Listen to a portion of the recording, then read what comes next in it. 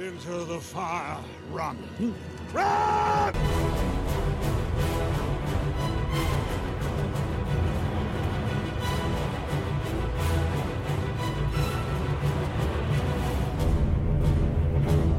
Hello and welcome to episode 37 of Out of the Frying Pan, a Middle-earth strategy battle game podcast. First of all, to tell you that I'm immensely fond of you all, and that 11 years is too short a time to live amongst such excellent and admirable hobbits. Fantastic quote. Fantastic quote. So, how you doing, mate? Yeah, all good. We're nearly at Christmas now, which is obviously the December-sode we're on now.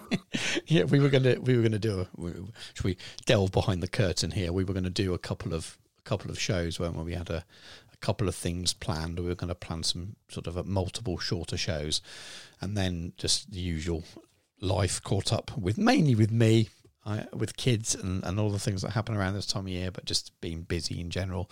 And we thought, well, why don't we just do a big show? And we don't. I'm saying that, not actually knowing how big it's going to be yet, but it might actually not be any bigger than the rest. But we'll see. We'll hope it's a little bit larger. So, with that rambling in mind, do you want to tell us what we got coming up in the show? Absolutely. So first of all, we've got our mini meetings where we're going to have a bit of a discussion of what's been going on, any new releases, anything that's been going on in the community, anything that's been going on in the world of Middle-earth in general. Have a bit of a chat about what we've been up to. And then also, given it's 20 years since the Lord of the Rings movies and indeed our game has originally released, we'll have a bit of a chat about that. Then we've got a section of the Council of Elrond talking about two of the scenarios from the Fall of the Necromancer sourcebook. We're not doing a deathmatch this time because, frankly, we've done lots anyway and we haven't got time for it, so I do apologise to everyone ahead of time. Then we'll close out, including the winner of the Witch King competition. The answer may surprise you. Fantastic. So a real jam-packed show. We've got two scenario reviews, which we've pre-recorded. We did that last week and squeezed two in. We were going to split it over two shows. And just so we could have a bit more of a relaxed, closer to Christmas session. And I think we're both having drinks. Are you drinking tonight? We are indeed. Fantastic. Yes. So you may hear the old bit of glass clinking throughout the podcast. I'm sure anyone who's seen a Battle Streams in Middle-earth stream thread will know what your desk probably looks like at the moment. All very, very neat with a very large measure of whiskey. Would that be on the port tonight? Actually, it's Christmas. Why not? I've just got ale. I sent Emma out to the shop today. She's got an unusual midweek day off, and I said, can you get me some booze? Because I drank all the booze at the weekend. Get me some booze for tonight. It's a Tuesday, by the way, people. She came back with ale, so I can't complain too much. Wouldn't be what I would have chosen actually, but well, it'll stop me from getting pissed anyway. Right. Anyway, we'll have a very short break, and we'll come back with many meetings. Incom Gaming, the new centre for tabletop wargaming in Gloucestershire. Visit incomgaming.co.uk for great savings on pre-orders and all your hobby needs. We stock many gaming systems and hobby accessories and can ship to anywhere in the UK. Market-leading gaming mats from gamemat.eu. Visit the store and check out how to turn your tabletop into a battlefield. Incom Gaming is based in the centre of Cheltenham and offers tables and scenery for casual and organised play with a fully licensed bar. Check out our events page for upcoming events where everyone is welcome. Visit incomgaming.co.uk. Incom Gaming. Come game, shop, drink. And we're back, and here for many meetings. Let's start with the news, which tends to be a bit of a new tradition now, starting with the news. So have we had any news, Dan? Not particularly, other than what was announced at the seminar at Not Throne of Skulls. Yes. Not the weekend just gone, the weekend before. So Jay, Claire and Robert Alderman, and I do believe Dan Whistle was there as well, decided to share some bits and pieces they knew, but also they wanted us to know about the Defence of the North. Yep. As well as showcasing the new Razgush and Musgur miniatures, which were available on the Sunday. And I've managed to blag some, to Carl Daly and Sophie Wilkinson. They've both been able to sort me out with that. I was a very welcome surprise last week. So cheers again for you both. Yeah, lovely miniatures they are as well. They're absolutely stunning. I'd forgotten all about that. I knew that the seminar was happening, and I'd forgotten all about it, and I can't remember. So it was a Saturday night. I was doing something that day, and I can't remember what it was.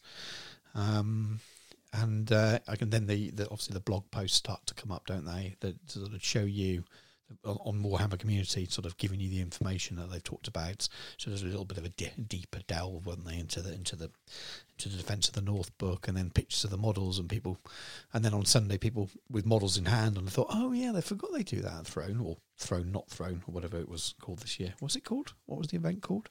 I want to Battles in Middle Earth or something. Yeah, that rings a bell. There's a lot of variations on that. It can get a little bit confusing, but yeah, absolutely. But it sounded like a good event, and it was nice to have a little bit more info on that book. No idea from that. I don't think they hinted, did they, when that might come out? So we're all still guessing. They showed the cover though for the new Defence of the North book, which was very much a sort of a generic mock-up of Middle Earth, as the normal format of how they make the books look, with a big question mark in the middle. I think it had the last time they spoke about it when they previewed the cover for Fall of the Necromancer. Yes, but it's got a Dane on the front, I do believe. Yes, it's a lovely cover. I wonder if they didn't show it before because they didn't want to detract from the other book, which we're obviously covering today a little bit. I imagine that because of, I'm guessing, I think it's probably a fairly safe bet that COVID has played some messings with the release schedule and things, and they probably never ever planned to be in a stage where they could almost announce 2 books a few months ago without having one out. So I imagine there's been a little bit of a change in release dates and things, but it feels like we're kind of a bit more back on normal track now, where we know what the next book is, but we don't know when it's coming out, rather than we know what the next 2 books are and we don't know what the cover is on one of them, etc. So we feels like things are normalising a little bit, which is nice. This is nice. Yeah, they did cover some sort of bits and pieces, little tidbits. So there's new profiles for the heroes and villains that fought for the fate of the North. That includes obviously Razgush and Musga. And we haven't had any other talk of new characters, although there's been an interesting silhouette, I believe, put up, and it's referred to the Dragon Emperor a few times, so it wouldn't probably too much of a stretch to assume that is what that is. It makes sense, doesn't it? The silhouette looks a bit of a giveaway, really, so that's large Palanquin-esque sort of item. 22 narrative play scenarios, which is amazing. It's going to keep us well fed for content for 2022, I think. Absolutely. And then 6 legendary legions, which is pretty cool. So yeah, there's that got previewed on the Saturday evening. Unfortunately, neither of us were there. I'd actually popped down on the Saturday to say hello to a few people and to do a Christmas exchanging of gifts with Sophie. And a cheeky visit to Reds, because, when in Nottingham, you've got to go and have barbecue food. So I bumped into a few people, including Damien in his very fetching tree outfit with, like, a really awesome plush Merry and Pippin on his shoulder, which Emma, as far as I understand it, had modified 2 other sort of plush dolls to suit, had made sort of their costumes, which is fantastic. She's a lady of many talents. I didn't know that. Damien's wife.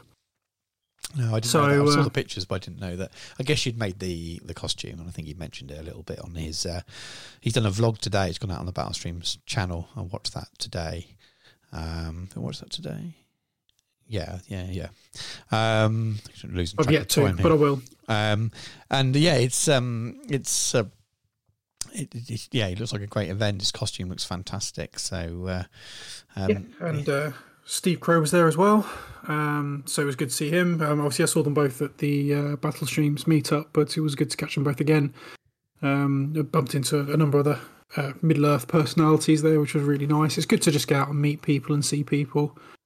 Obviously, Jay Clare was on hand, and Dan Entwistle was there as well, and Rob Alderman.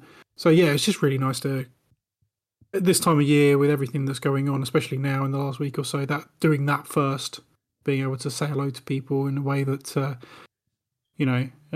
in the last couple of years hasn't always been possible, was really, really, really nice. So it looked like a fantastic event. Everyone seemed to have fun. Damien came second, I do believe, overall. Was it Kalman who won? I think so, yeah. I think Kalman won. Damon came second. I don't know who came third. Yeah. I did see the spreadsheet when it went up, and then I forgot about it. And then, watching Damon's video, he mentioned he came second. He did say in the video who came third, but I've completely forgotten. I didn't even look at the spreadsheet, I'll confess. I just look at the pretty armies, and there were some really lovely armies there. There was two Khandish armies there, which is, as I understand it, not particularly a usual thing to have more than one. And there was particularly one that was painted as sort of a teal colour. It was a really pretty army, really nice army. There was some great stuff there. It was always really nice to see a good showcase of what the hobby's all about.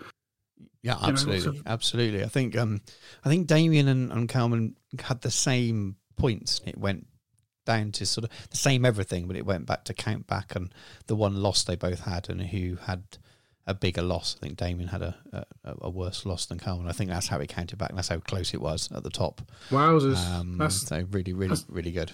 And I think got some different awards this year. I think Damien was saying that you get to vote for 2 best army awards this time, rather than just pick your best army, which is the same as when you pick your best games and things, which I think is really nice. I think that's different from the year before when I went. I think it is. And there was a judged best army as well this time as well, which is quite nice. And I think that was Tom from Planet Mithril. I think that's Planet Mithril. I think is his Instagram. I think he won that. I'm trying to remember the name of the person who won the best painted army or the best army for peer judge, and I can't remember who it was.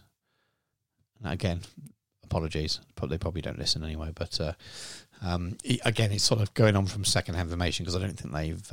I've not seen an announcement post yet, and I know there will be one at some point. Generally comes out from the Warhammer World Facebook page, doesn't it? But I've not seen an announcement thing yet. But it looked great anyway. Made me jealous that I wasn't there, even though we've heard my reasons for not trying to get a ticket. God knows whether I managed to get one anyway. Seems like they were a little bit hot property. I'm really, really hoping that next December it's back up to full numbers and called Throne of Skulls again. Not that really matters, I suppose, if it's back up to full numbers and everything else about the event is Throne of Skulls. I suppose it doesn't matter what the title is.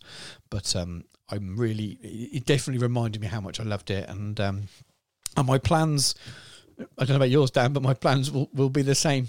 I will do that Ent board, and I will do that Vanguard army, and that's going to be my plan for next December. So the plans are still there. They just were put on pause. Yeah, I don't know what it'll be for me, because it was going to be Azog's Legion, but I'm going to get them ready for scouring in March, which I'm booked in on, hotels booked and everything. Mm.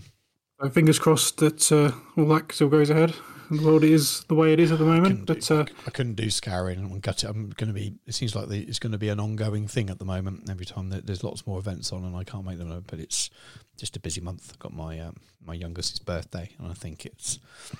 Well, I've said before, when my wife works, she works most Saturdays, tends to have one off a month. So if we have a weekend off for someone's birthday, that's it. I can't get another weekend off in the month. And then, it just looks busy around that time. I'm supposed to be going to Florida at the end of over Easter as well next year. God knows what's going to happen with the world, the way things are at the moment. But that messes up a couple of other things potentially as well. A couple of other potential events I'd like to go to, including going to Salute as well, because I think it's back to normal in April. So I can't really complain, because it's going to Florida. It'd be amazing if I go, but it does mean that it kind of just messes up the whole of the beginning of the year.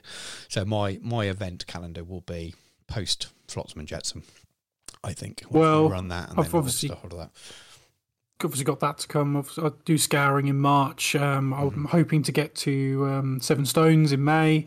I'd love to, really, really love to. It's not a no, but it's the 3-day.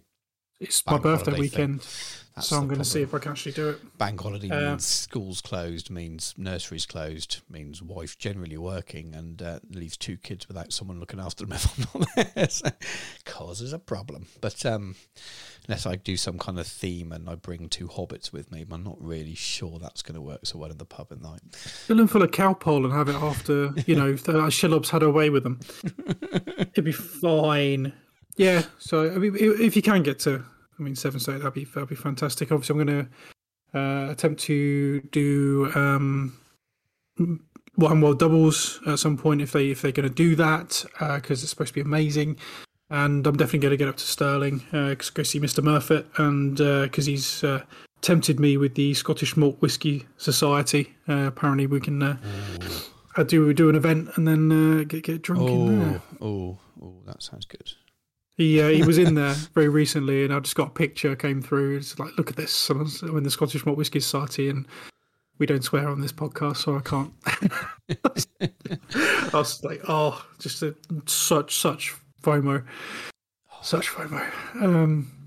Yeah, so what have you been up to hobby-wise, Stu?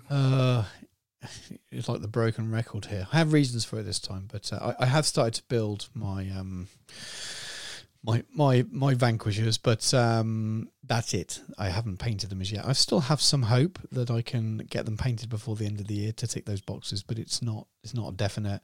I won't go on too much about why I haven't, but I will explain a little bit. So I've because it's not really Middle-earth related, but Warlord Games are releasing a new game in January. To do with some Napoleonics in a smaller scale, and I do a lot of stuff for that scale on my YouTube channel, Miniature Realms, and they very, very kindly have given me advanced stock, so preview stock. So I've done lots of videos on that and painting tutorials and things.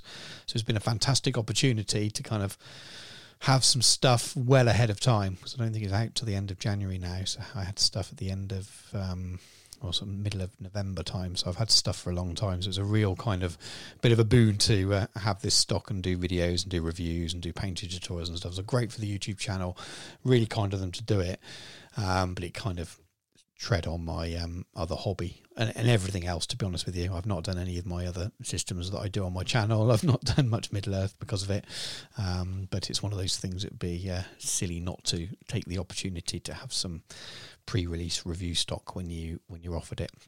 So that's why I haven't. So yeah, so people who... And it looks awesome too. You've been doing a really good job of that. I don't think we should gloss over that at all. Thank you. It's been well received, but I don't want to, as I said, I don't want to talk about it too much. I just wanted to explain why. And it's not because I love that any more than Middle-earth. I love it very, very much, but I love Middle-earth as well. But it's just that I've only got so much spare time, and using it to my advantage and to my channel's advantage in some ways, but just also repaying the favour that they've given me the stuff, and producing videos and content, which obviously supports them, but they're not paying me to do it, but I'm showing that I do like their products at the same time, and that's the first time I've been given stuff, so I want to make sure that I respect them with it as well, and not just take them all and go thanks and keep it to myself, and wanted to sort of do my end of the bargain and get the videos out there. But anyway, that's why it's not happened really. It's just all my own hobby time has gone into something that I just didn't foresee happening. I thought I had until the end of Jan before that stuff released, so, and it just kind of dropped on my desk, and it's everything else got pushed aside. But it helps support my other channel and my business and things, so it's important from that side of things as well, as much as I've enjoyed doing it. But I still do. I'm not, it's not definite I won't get them done. I still plan on trying to get those miniatures finished before the end of the year. It's not impossible. It's just tough with holiday time and kids off and stuff. But we will see. So I'm going to bat it right back to you, because you'll always be doing some stuff. What have you been up to? Well, we'll get to that. I just wanted to say, though, you're being very humble. I would recommend everyone does take a look at what you've been up to, because, fair enough, it's not Middle-earth, but it's cool. It's worth looking at. So people should go and look at it. Stop being humble. Thank you. Well, I have been doing some. I can't say I've done as much as I have done in previous months. It's back end of this year, as the world's woken up a little bit, there's been more going on actually in life, which is in some ways great. And work has gone crazy, in a good way, but all the same, it's all things do take a bit of a chunk out, and there'll be one or two people who may listen to this who are grown at this point, but I have been on a bit of a health kick. I've gone on heavily sort of doing exercise and dieting in an effort to counter all of the horrible lockdown flab and all that kind of stuff. So that's actually eaten up quite a lot of my time as well. and was also maybe very tired, so there's not been quite so much painting going on. So with that out of the way, well, you've done really, really well. to butt in for you there, you weren't huge before, but I know you wanted to lose a little bit of weight, and I should probably copy what you've done. But you've lost a really good amount of weight in a short period of time as well. So fair, that's never an easy thing to do. So good on you. No, but unfortunately, I'm an all or nothing person with that kind of thing. So it is somewhat all consuming, much to the boredom and irritation of various people around me. Unfortunately, is generally what I've been focused on. And there's nothing wrong with being all or nothing. I am all or nothing as well, and I eat all of it, and that's probably the problem, and drink all of it as well. It's just enough boring to hear from people all the time, so I am really sorry to those I've inflicted that almost religious level of fervour regarding my, almost evangelical dieting and stuff. So, well, I haven't picked up on it, but I guess I don't see you every day, so yeah. But there has been some stuff done. Obviously, I sort of started on my Vanquishers. I finished Elrond and Saruman. I can't remember where we got to last time we spoke. I think I was possibly working through Saruman or just finished him. I'm working on Thrain. Getting through him. He's a lot more complicated, though. There's some really interesting textures and stuff going on, and I want to put the pattern on his cloak. Right. So that's taking some time. That will. We just had the recent Fellowship of the Ring special for Battle Streams in Middle-earth, and Carl, bless him, did send me 2 of the Last Alliance elves, the Noldor elves, and I've painted one with the hand and a half for that particular stream, beautiful, which I actually really enjoyed. For a 20-year-old model, it's insane. They're not bad, those. It's beautiful. I think they stand up better than the Numenor. Yes, dramatically it's so. It's the pose, isn't it? I think you think of iconic poses, and we'll probably talk about iconic kind of visionary a little bit later on. But if you think about iconic scenes, and one of the things I remember walking away from watching the Fellowship is that opening scene with the elves and using their double-handeds, and when they bring them that thrust, that uppercut thrust with them, and you see there's a lot of movement in those sculpts, and I think they're probably inspired by those scenes. Whereas if you think of the Men of Numenor, they were milling around behind Elendil, looking quite frightened by Sauron mostly. Yes, you don't think of the regular troops in the same way, sort of elegant and powerful, but you seem to see a lot more elves on the screen. So I don't know, I don't know the sculptors at the time, but it just feels like that there was a lot more maybe passion and influence from those from what they saw in the films that went into those sculpts. And for me, I look at those sculpts and it makes me think of that scene. That opening scene. Some of those, like obviously the Nelsons, the brothers, did phenomenally well, and I know there was probably more New Line oversight, particularly at that time, and I know that at some point Peter Jackson did sit with the Nelsons when they were looking at some of the sculpts, which is cool in itself. But those early sculpts they did are just almost timeless, and particularly the elf I was painting, it just the quality of it's just mental, especially considering how far that GW's like casting technique and quality has improved over the years. The fact that it's still this good, did really, it make really you impressive. Want to paint more of them, or was that why you enjoyed it, because you weren't having to paint a couple of war bands? I don't know. I keep thinking about potentially doing just like a battle company of them. That's a way to do it. Yeah. So that wouldn't be the worst idea in the entire world. It means if I've got to paint, I think 2 more, I'd have to do another one with a hand and a half and one with a bow, and then do some Numenorians. So perhaps I will. That's one way of making it more than one miniature, which would be quite cool. So yeah, obviously we are at that point where it's been 20 years, and White Dwarf, or Games Workshop White Dwarf, have been doing a couple of articles saying White Dwarf 471 dropped this week. Yes. Which is the second of their sort of 20-year anniversary ones. And I managed to realise pretty much a lifelong dream and got my models in there. You certainly did. You certainly did, and it's rather cool. Rather cool. I mean, it's something you've known about for you've told me as well. You knew it was going to happen, but you couldn't tell anyone, could you? No, so it's quite hard to keep that under wraps because very exciting thing to happen. I can't remember actually when I gave my models in to be photographed. I think it was May. Yeah. Something like that. It's been a while. I remember you told me that it was likely to happen, but you couldn't say definitely, and you wouldn't really know till you got the magazine.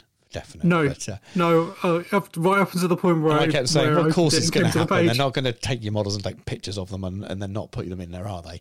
It was always a possibility, though, and I didn't know until I knew, and.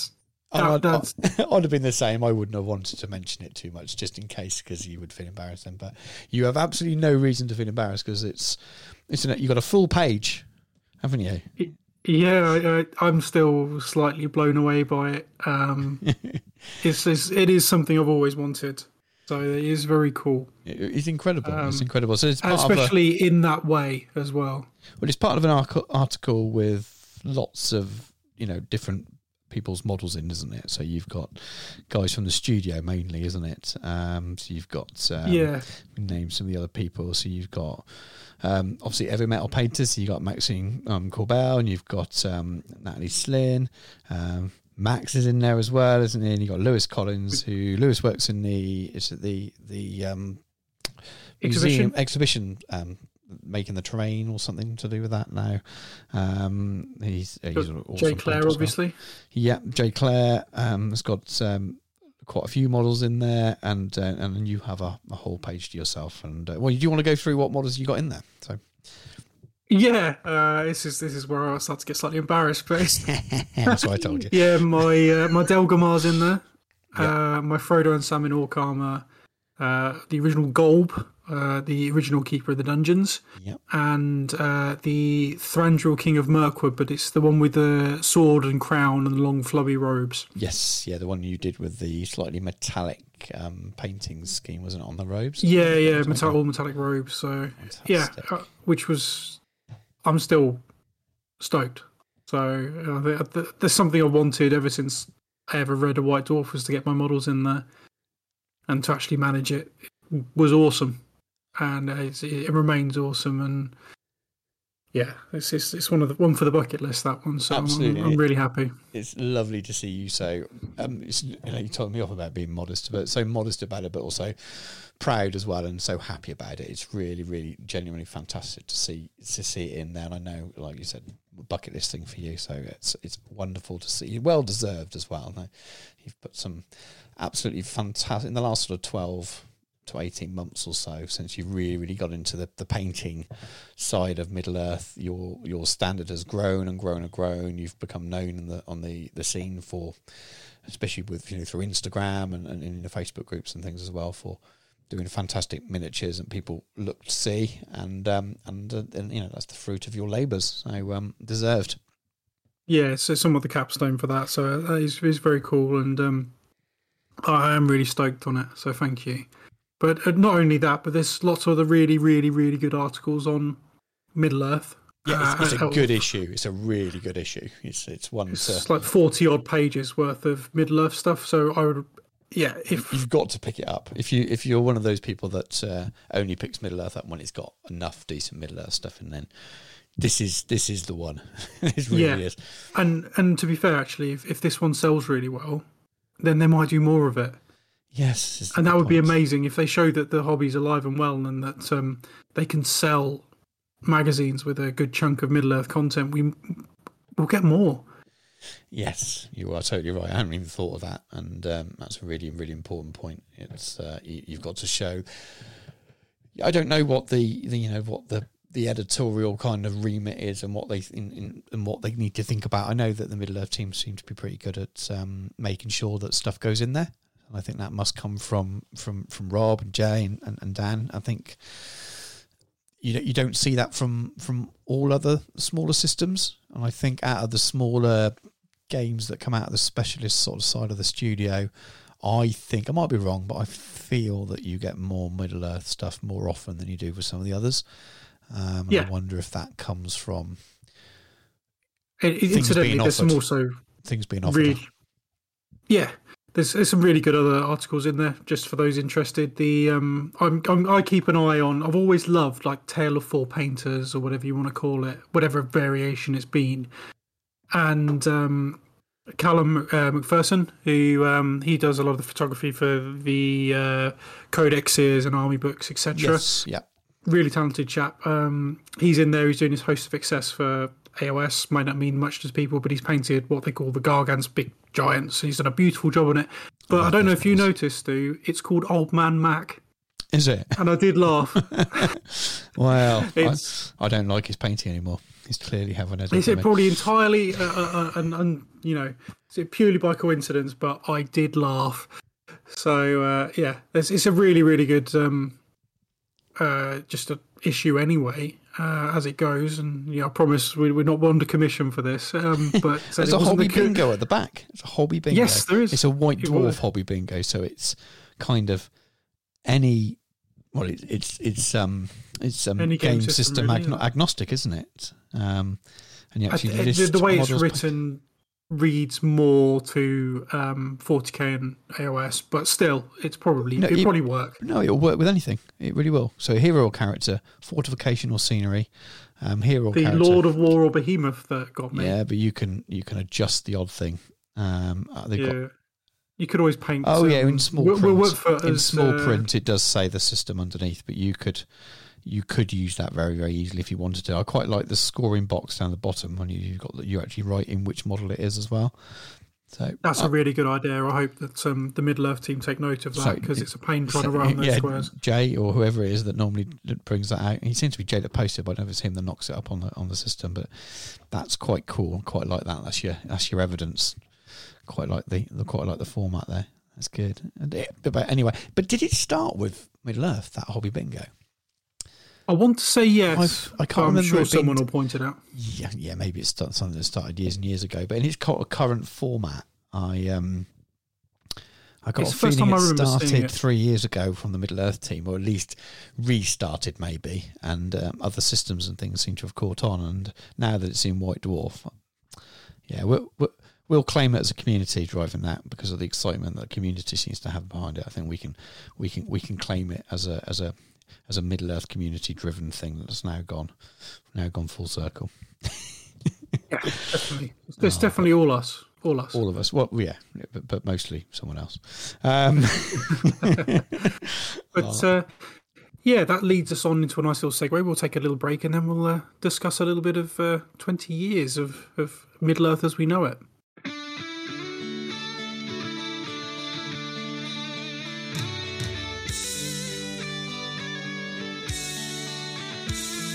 And we're back for part 2 of mini meetings, and a bit of an extended one. So with the 20-year anniversary, we thought we'd, because it's a Christmassy show, we like to have a bit of a drink and a natter. We thought we'd talk about our thoughts 20 years on. So thoughts on the films and the game. So just in general, kind of Middle-earth from the point where Jackson released that first film. So Dan, when did you first become aware of the film? And you kind of got excited about watching it, or when were you first aware it was coming? It was in an Empire magazine, actually, and I remember it was an image of used. Actually, I think they used it quite a lot. It was like Ringwraith on horse in the like he was in the dark, and it got a light behind it, shining it, silhouetting it. Yes, obviously from around of that Buckleberry Ferry kind of, and because there were rumours for a little while someone was putting it together and it was potentially going somewhere, and then there were rumours it was Peter Jackson. And bear in mind that at that point I was about 15, 16. Right, okay. And I'd seen Bad Taste and Brain Dead or Dead Alive or something, and Meet the Feebles. And I was, what? How can it be this guy doing this? But it'd been, teased for so long that potentially it could happen, and everyone was always like, no, it could never be made. So, yeah, it was really weird, the idea that this may actually happen, and I was quite excited. And then and then it got confirmed it was happening, and then they started talking about, it's going to be, potentially Christmas time 2001, and which was crazy, and the world went a bit mental, obviously, around September, for obvious reasons. And obviously, you never know how anything's going to go at that point. And then there was more talked about, and then they started. My brother was a big Harry Potter fan, and he started going on about, because obviously that was the same year that was it the Philosopher's Stone was released, the first Harry Potter. One, yeah. And then I heard through the grapevine, I can't remember where I read this, I think it may have been the old Portent forums back in the day, that there was a trailer for Lord of the Rings at the beginning of the Harry Potter movie. So I got a little bit excited about that, and so I went along with my family to go and watch Harry Potter, just to watch this trailer. And it was the sort of the first cinematic one they did, where, it showed them, sort of there was some bits and pieces like orcs marching about and that kind of thing, and then it showed the Fellowship walking over the rise, and you got to see the full 9 of the Fellowship. And then at the end, you just see the Balrog's foot, where they're being chased through Moria. I just remember those 2 particular bits, particularly about that. And I could have packed up and gone home at that point. I stayed to watch the rest of the movie about Harry Potter, and as you do, pay for it. But I can remember just being so excited, so incredibly excited. And then my mum was working for the local council, so she was in the centre of town, and she went down to the box office and bought myself and my dad tickets for the opening night, first show, 8 o'clock on that Thursday, to go and watch Fellowship of the Ring. And it's hard to believe it's 20 years. Crazy. I mean, to put this in perspective, a couple of weeks, a week or so ago, it was, the premiere, 20 years for the premiere of Fellowship of the Ring, which is just crazy. Yeah, it really is. It makes me feel very old, but it makes you feel old. Okay. Well, yeah. I mean, the thing is, I rewatched Fellowship on Sunday evening, and I still get excited about it. It's crazy. It's mad. Yeah, I can definitely concur with the excitement about the films. That magic has never disappeared. Never thought it was going to happen. No one had ever thought it was going to happen. So many times people tried, and obviously Tolkien got quite shirty about it. What was it, in the 50s, 60s? Well, I think he got quite the Beatles tried to have a go. When he thought the Beatles were going to do it, I think. Yeah, I can understand that. I think it would have been, if anyone's seen Yellow Submarine, you've got some rights to be concerned about what they might do. Well, that's very true. And then you got the Bashki ones and all that jazz. But to get what we got, you couldn't dream of that. No, no, not at all. He nailed it. Yeah, absolutely. I mean, I'm trying to remember how aware I was of it at the time. I remember I'd finished uni, just finished uni, and I was living with sort of shared house with some friends and things. And my focus, I think I've talked about it a lot before, I wasn't gaming at this point. I was my focus was very much on working hard, but then playing very hard in the evenings, and quite a few evenings each week. But I still enjoyed. I'd grown up with Lord of the Rings, and I'd grown up with Bashki films, and read all the books so many times. I was still reading the book at that point, probably once a year. Still deeply kind of in the Tolkien world. But what I didn't do is I didn't really sort of follow it in any wider sense. I wasn't a member of any societies. I didn't really go on the fledgling internet forums and things around that time. I don't know. I honestly can't remember when I first became aware of the film, and whether I saw trailers or not. So I can't remember seeing a trailer, but I may have done. But I know I knew when it was coming out, and I knew I was really excited to see it, and I wanted to see it as soon as I possibly can. And I remember it was around Christmas time. My mum used to come and visit me at Christmas, funny enough, and I couldn't get time off to travel home. And my housemates would tend to go home to their own families over Christmas for a week or so. So my mum used to come and stay with me and sleep in one of their rooms, so to speak. Boring, but there's your boring background story that you don't need to hear. But she loved Lord of the Rings as well. So I remember the first time I saw it, I went to see it with her, and we were just blown away. And I think those opening scenes that we kind of talked about a little bit earlier, we talked about the elves, were, as soon as I saw those, I knew it was going to be an incredible film. And then that first sort of 25 minutes after that in the Shire, that was it then. I just fell in love. That just sets it up so much. You just sort of, you don't want to leave the film. You want to go and live in the Shire from that point. And as soon as that was so magical, that part, there were so many nods to the amazing, in my view, an amazing start to the book, which is very long and very slow, really, but it's it just made me realise that they get it, they care about the world, and these films are going to be good. And I can remember, sharing a lot of glances with my mum, who was, also such a big Tolkien fan. Just quite a few glances, I knew she was enjoying it and feeling the same way as I did. And I just knew at that point it was going to be something extremely special. And I think I watched it 2 more times in the next couple of weeks. I went to see it with my girlfriend a week later or something when she came to stay around Christmas time. And yeah, it was from that point on, I was absolutely obsessed with it. Re-obsessed with it, if that makes sense. Obsessed with Lord of the Rings in a new way.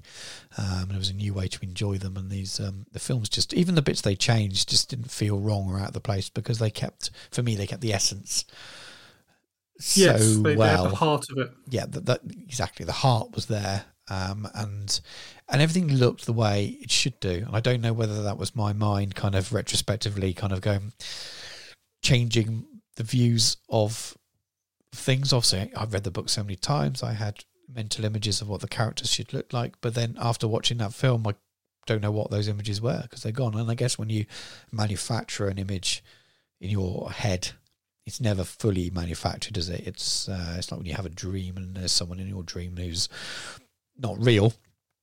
You've got to, it's believable in your dream. You can't remember that face when you wake up, so to speak. And I wonder if that's what it's a bit like when you manufacture a face for a story you're reading, when you've never seen an image. It's there and it works on an abstract level, but as soon as it's replaced by something real and tangible, then that's it. That kind of replaces it. But that was it. Those faces were the people from then on, and still to this day, those actors are what I picture when I read those books or listen to the audiobooks. So before we go on to the other films and things then, and what's happened over the last 20 years, let's kind of dodge into the game for a little bit then. So when were you first aware of the game being released? And a White Dwarf article. Uh-huh. When they first talked about the fact they were going to do it. Yes. Some point in the same year, again, I think the same image was used, the Ring Wraith on horse, and then we saw the Bilbo model. Right. I can tell you that was in March 2001 in White Dwarf issue 255.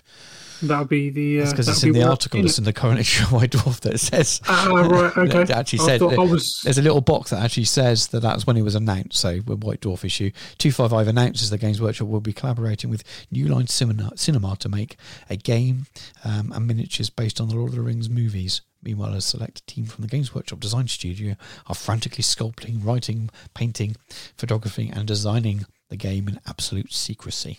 So I'm pretty sure throughout that year I would have known the film was coming. Like you said, I'd occasionally buy Empire magazine. I probably bought GQ and FHM a bit more at that time in my life, but I did buy Empire as well. So It's weird actually, because I remember that White Dwarf cover. It was a really good White Dwarf. It's got the old long beards on the front of it. It has. You're right. I just zoomed in there because. I from just even from little image, I pulled that straight off. I was like, yeah. And then I have to admit, I wasn't particularly fussed about the game. Mm-hmm. I know that sounds awful, and to admit this in this forum probably is maybe massive intake of breath. But I really wasn't that fussed. I was deep in the well of 40k at that point, and I was, doing a bit of fantasy. And I remember for Christmas that year, my mother half bought me the Fellowship in metal. Uh-huh. So, which I still own, still in cellophane. I've never painted that to this day. So that's 20 years old now. Which I can't remember if they were doing white metal by that point. It wasn't lead anymore, was it? So No, it it was won't have definitely gone white funny. I wasn't gaming at the time, but it was definitely white metal. Yes, but yeah, obviously, I think I played a couple of intro games at the shop. Around December when they first started going crazy on it. But I have to admit, first few years it passed me by a little bit. I never really wanted to engage in the game, and I know that seems a bit weird. And generally, when I did play it, I generally preferred it as a small-scale skirmish game, almost like Battle Companies would be now, where the individual dice rolls mattered more. I just really wasn't at all fussed by it. And I didn't really come back to it until I started working for the company. And because it was one of the 3 core games, I had to have a force by the end of my probation period of the army. So I did some Isengard. Right, yep. And then, I don't mind saying this now, one of the outgoing managers in the store, when he took them. I won't say he stole them, basically. Right. So nice. Yeah, that was fantastic. And then I couldn't be bothered to paint another army. So again, through to the end of my tenure in GW, which was, I saw it through War of the Ring. I left sometime 2010, 2011. War of the Ring had been out for about a year or so.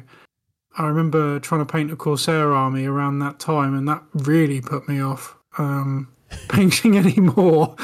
And then, I didn't come back to the game.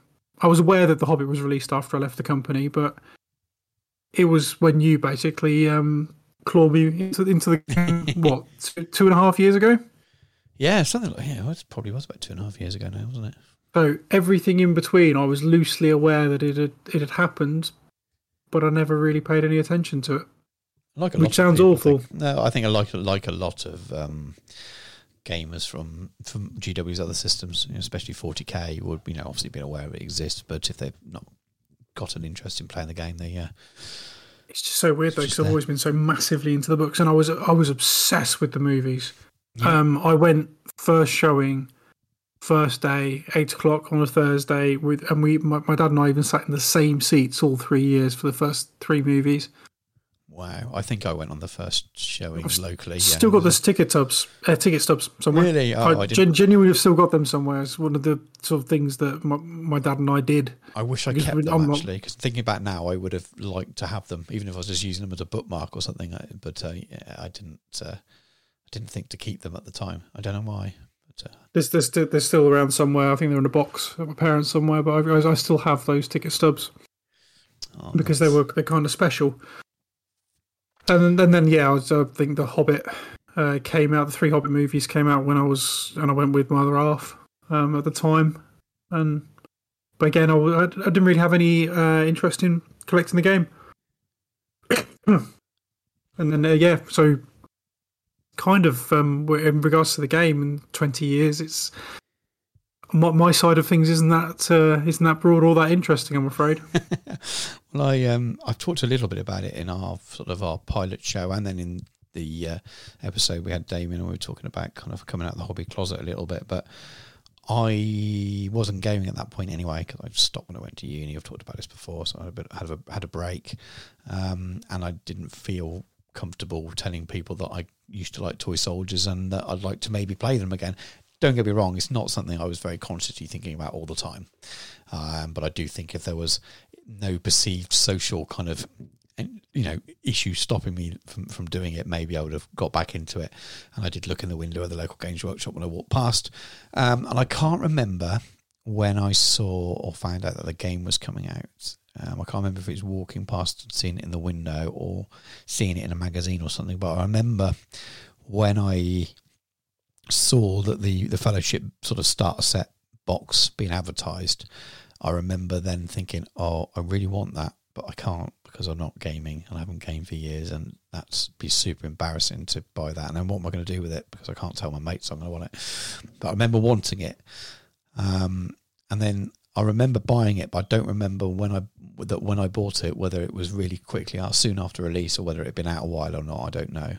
And even if I did game back then, I was, as I said before, I was doing lots of other stuff at that point, and maybe it wouldn't have got played that much anyway. But I remember buying it, and I've told the story before of buying it and putting it in a plain bag on the way home, and opening it in secret in my room in my shared house, and building some of the models and reading the rules and doing that all in secret and never telling anyone I had it. And eventually, after a couple of house moves, and one day I was packing up to move to a different house and just binned it all. Well, we talked about that before, but I remember reading the rules, and I don't know if I had any opinion on them at the time, really.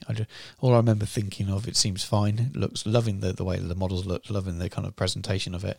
But I can remember not getting it at the time in the same way as I would now. I absolutely love the strategy battle system, the game system. I think it's really, really got some real charm, and I love it as a game system, regardless of what's behind it. But I remember at the time not getting it in that way and just thinking, oh, it's a bit more skirmishy, and I think I had in my head mass battles.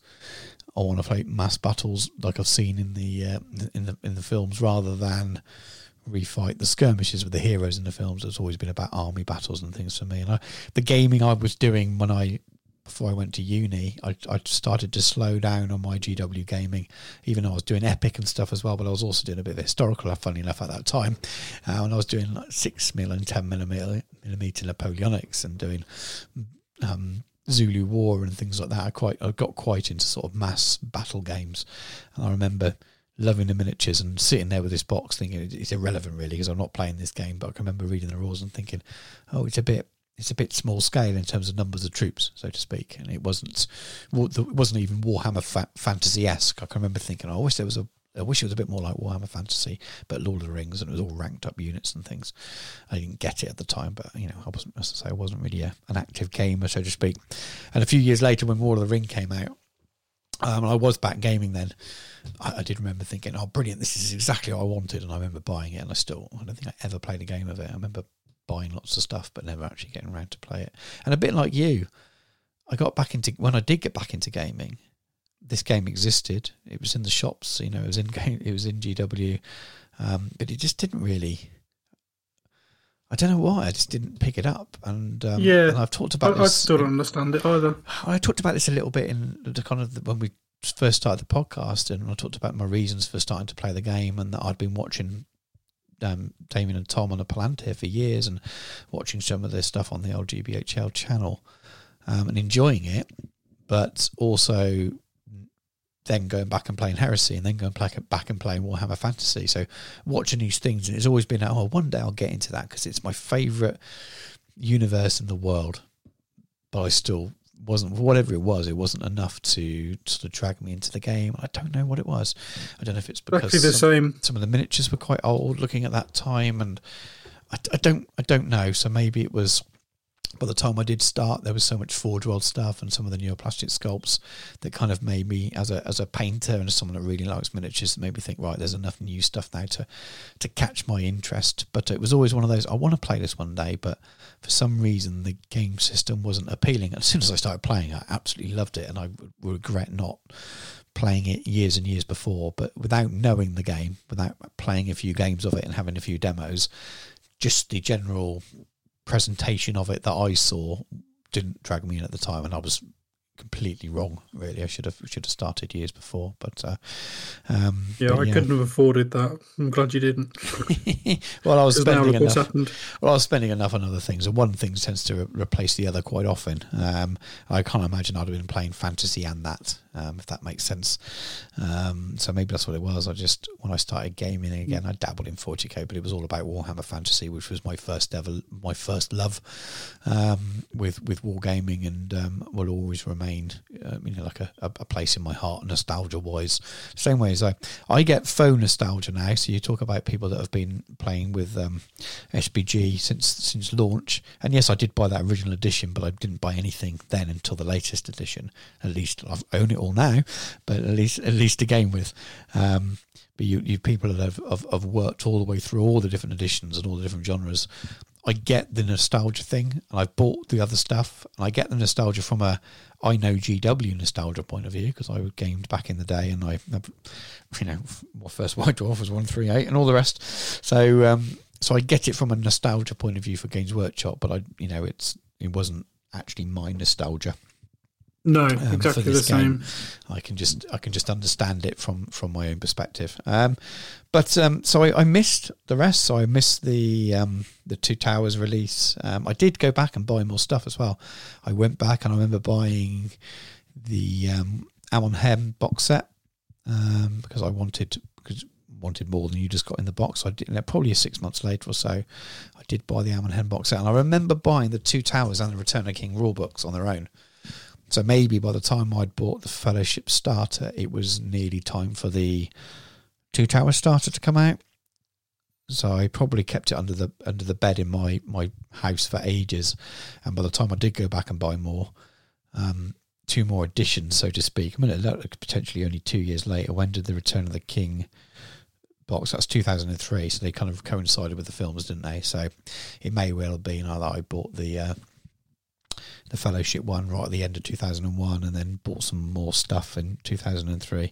So I remember buying those rule books and then realising it was essentially the same rule book with a few extra bits in it. And I remember buying the Amon Hen set because I wanted the Fellowship, but that wasn't in stock at the Games Workshop in Worcester at the time. But and then that was it, really. As I said, I got rid of it all when I moved house, along with some other little bits that I was hiding under my bed. I hid my nerd stuff, and I didn't really have anything, any awareness of it other than, probably about 5 or 6 years ago I started watching the Plantier on and off. It was weird watching that and not playing the game, but it was nice to stay in touch with that. So let's go back to films then, as we've got a big hole in our gaming career for that sort of time. Can you remember going to see the Two Towers? Yes, yeah, exactly. Same, all the original 3, the Lord of the Rings. I went to see with my dad. Same seats, same showing, same everything. My mum would go and get the tickets from on our lunch break at the council, and we'd go. That was our thing. I just the excitement, and the worst thing was coming out of each showing knowing it was a year, and then coming out of Return of the King, even with the start-stop ending, and which was a slight anticlimax, is still something that slightly niggles me now. The way that he ends it, just knowing there wasn't going to be any more. I remember the crushing disappointment of coming out of Return of the King, and that there wouldn't be any more, or at least at the time. Yes, knowing in inverted commas, but. I must have seen each of those films 10 plus times at the cinema each time, and then I'd buy them as soon as they came out. Mm-hmm. This was DVD at the time. I think the only films I've owned in more formats than the Lord of the Rings trilogy is Blade Runner, which I think I've got about 5 copies of in various iterations. I was just so stoked on them. Yeah, they were everything I could have ever wanted them to be. They got what I wanted. I mean, everyone's very quick to throw rocks at them if in that kind of mood, saying, "Oh, they missed this, they missed that." Scouring the Shire always comes up, and Tom Bombadil, and thank goodness for that. But it does, obviously, the whole Barrow Downs and the Blades of Westerness and all that kind of stuff. Fair enough. There were concessions made to cinematography. I'm fine with that, but I don't think we could ask for better versions of those movies, and I'm genuinely not sure they could be made that well again today. No, maybe not. I think there'd be too much studio meddling and too much problems. I know that there were enough problems with Miramax trying to have their own way with it, which is why it ended up at New Line, and why as it turns out, obviously Harvey Weinstein's known for very different things these days, but he ended up being an Uruk, I believe. Yeah, Potato Head Morannon would be appropriate for him. Yeah, absolutely. Well, thank God he was covered by a rubber mask anyway. Yeah, they were just superlative movies. They still are. Given their age, they've held up so well, especially given the amount of reliance on CGI, which ages much, much worse than celluloid. Just generally filming and prosthetics and film props. CGI ages quite badly, and it still holds up. Mm-hmm. The way they pioneered so many different types of technology is phenomenal. I think that's probably the key, isn't it? Is that how far ahead of its time and how pioneering it was, that it's that films 5-10 years after were still producing stuff that's not as good as it was, and that's why it stood the test of time. At some point, it will start to look old, but amazingingly, with all of the different editions that we've had and the different sort of when it's become Blu-ray and then now 4K, they've upgraded each time enough that it just adds new life into it without making it look remastered in a way that's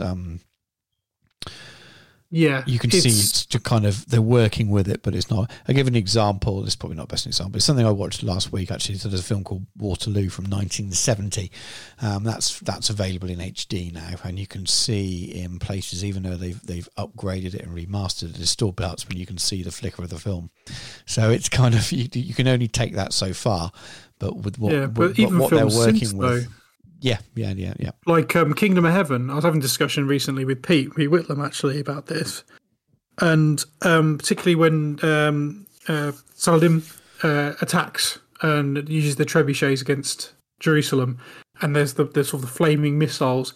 It looks like Robot Chicken. It literally looks like a cardboard cutout that's being shuffled across the screen. It looks appalling. I haven't seen it so long. So that was a full 4 years after they did the Balrog Fellowship. Yeah.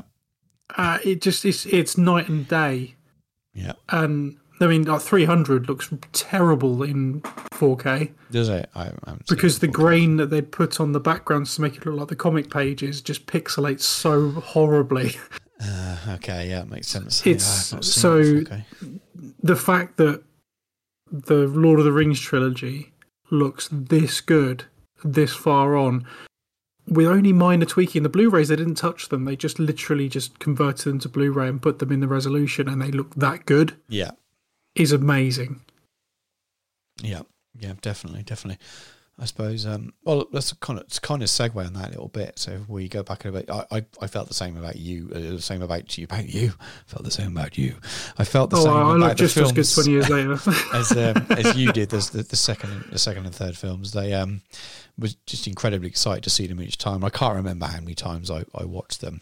Probably not as much as Damien did, but definitely about 3 times each, I think, during that kind of holiday period, and I saw them with different people again. I think my mum came to visit each Christmas, and I went to see it with her, and I went to see it with other friends as well, and I went to see it with a girlfriend at the time. So as many different people that hadn't seen it yet. Right, do you want to see it? Yep, brilliant. Well, let's go again.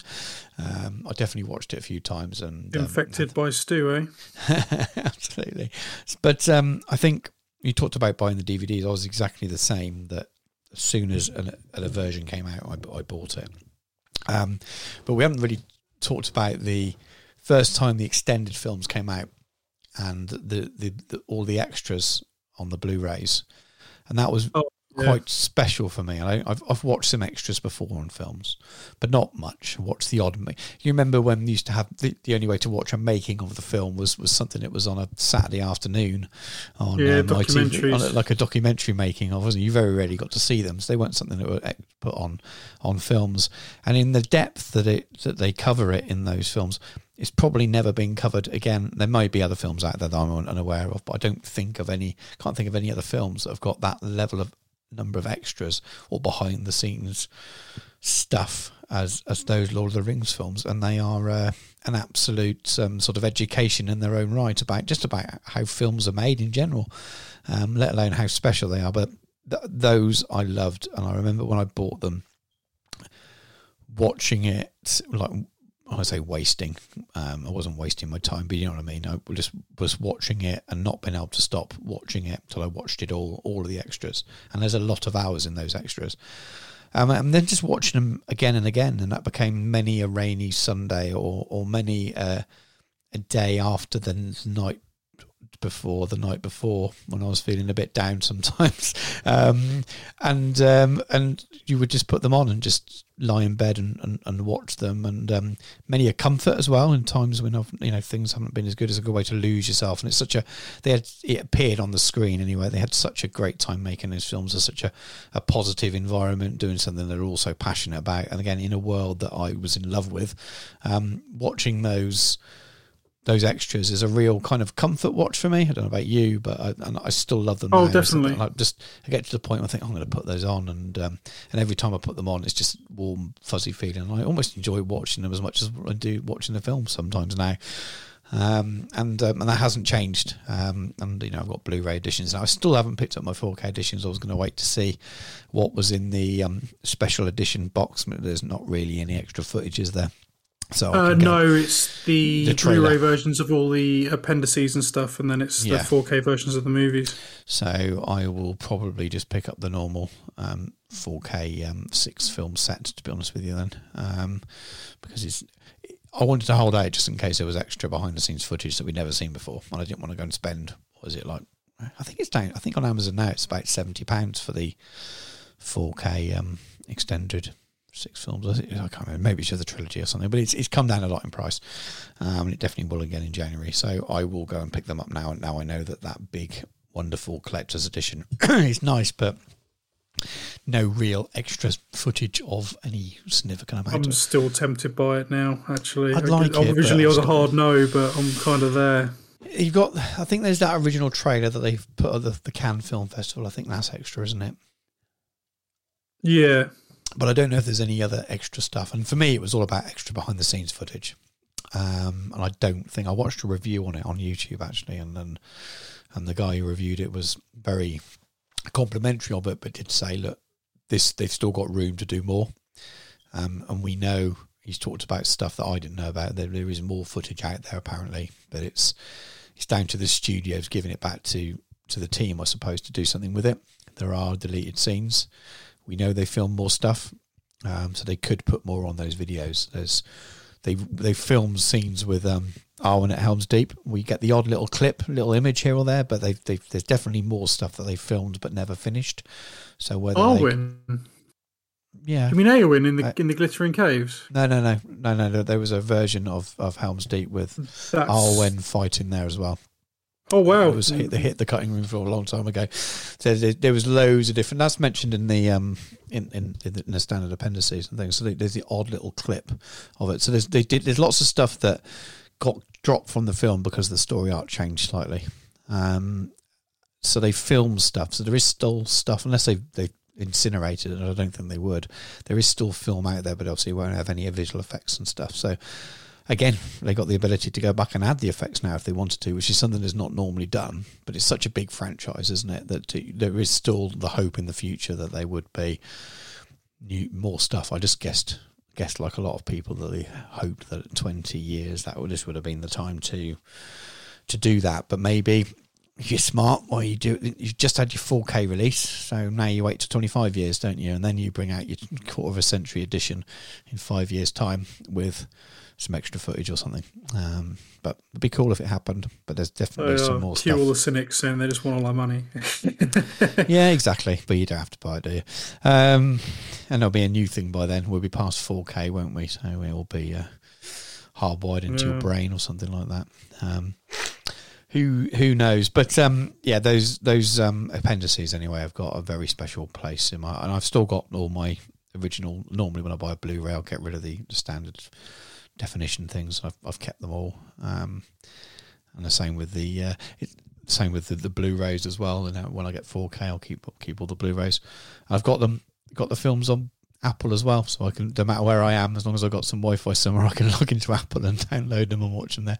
I wish when you bought a film digitally, you got the all the extras and things as well. That you get that sort of selected bit on some, but not much. That would be cool. That's the next thing. If anyone works at Apple listening to this, that's your next thing to do. So make sure that you put all the digital extras. You pay the same price for the download as you would for the DVD, then you should get it all. Take up a lot of space on their servers. But then I suppose let's go back to, I suppose not the game, but Hobbit. I suppose would be the next stage, wouldn't it? And how did you feel when it was announced that the Hobbit films were coming out? I was really excited for it. Because I didn't really know what to expect from it. Obviously, seemed to go for a bit of not necessarily a development hell, but obviously it was originally going to be 2 movies, and had Guillermo del Toro, and then Peter Jackson was only producing, and then it all didn't they talk about Spielberg at one point? Yeah, wasn't he mentioned as being something to do with it? And then it kind of. I wasn't paying huge amounts of attention to it for a while, and then I remember seeing an article, again, I want to say Empire or Total Film, and it had Thorin's company, and obviously the actors who were playing each of the individual dwarves, and I think that was probably one of the first times I really sat there and took a bit more notice of it. Yeah. I thought, this could be good, and then they said Martin Freeman. And bearing in mind that what I knew of Martin Freeman up to that point was Ali G. Okay. And so you're going to say The Office? I was a bit, no. I could never understand The Office. I do apologise, but it was Ali G. And then, that was a weird one for me. I was thinking Martin Freeman as Bilbo. Okay, because obviously I'd appreciated by that point that Ian Holm was getting a bit long in the tooth to play Bilbo. Yeah. But I started to get a bit more excited for it, and then there used to be some trailers. They made a big to-do about the frame rate and stuff at the time, and I actually found that kind of conversation that was going on around it quite irritating. So I didn't actually see it in the higher frame rate the first time round. I did see it in the higher frame rate, and it was very slick. But I remember just going to see the movie, and the first time they sort of did the Misty Mountains song and things like that, and they kept a lot of the childlike sort of enthusiasm from the book that comes over. Yeah, it was still a movie of a kid's book, but done in a way that made it more accessible to everyone. Yeah, and I really, really liked it. I like the stylized nature of how the costumes are put together and the CGI and the prosthetics. In a lot of ways, I actually prefer the Hobbit trilogy as a set of movies to the Lord of the Rings trilogy, because they're just so beautifully put together. There's a whimsy and just a general essence of fun to those movies that I really love. And actually, if I'm having a bad day, I'd rather watch the Hobbit movies than I would Lord of the Rings to cheer me up. Yeah, that makes sense. Definitely makes sense. I mean, the Shire's the same in both, which if I backtrack a little bit before I forget, then when I was first aware of it, I was very excited. I was nervous when it wasn't Peter Jackson. I just because at that point I was so invested in his way of filmmaking from spending so many hours watching those behind the scenes and those extras. I didn't want anyone else to do it, so I was a little sad when he wasn't doing it, but I thought, well, he's producer, so at least he's involved, so to speak. But then, I didn't know what to make of it. I was worried that, I suppose in so many ways, about the way people are worried now, that the Amazon series could detract in some ways or spoil how magical the Peter Jackson releases are. I was a bit concerned that it wouldn't be as good, and it would kind of detract a little bit.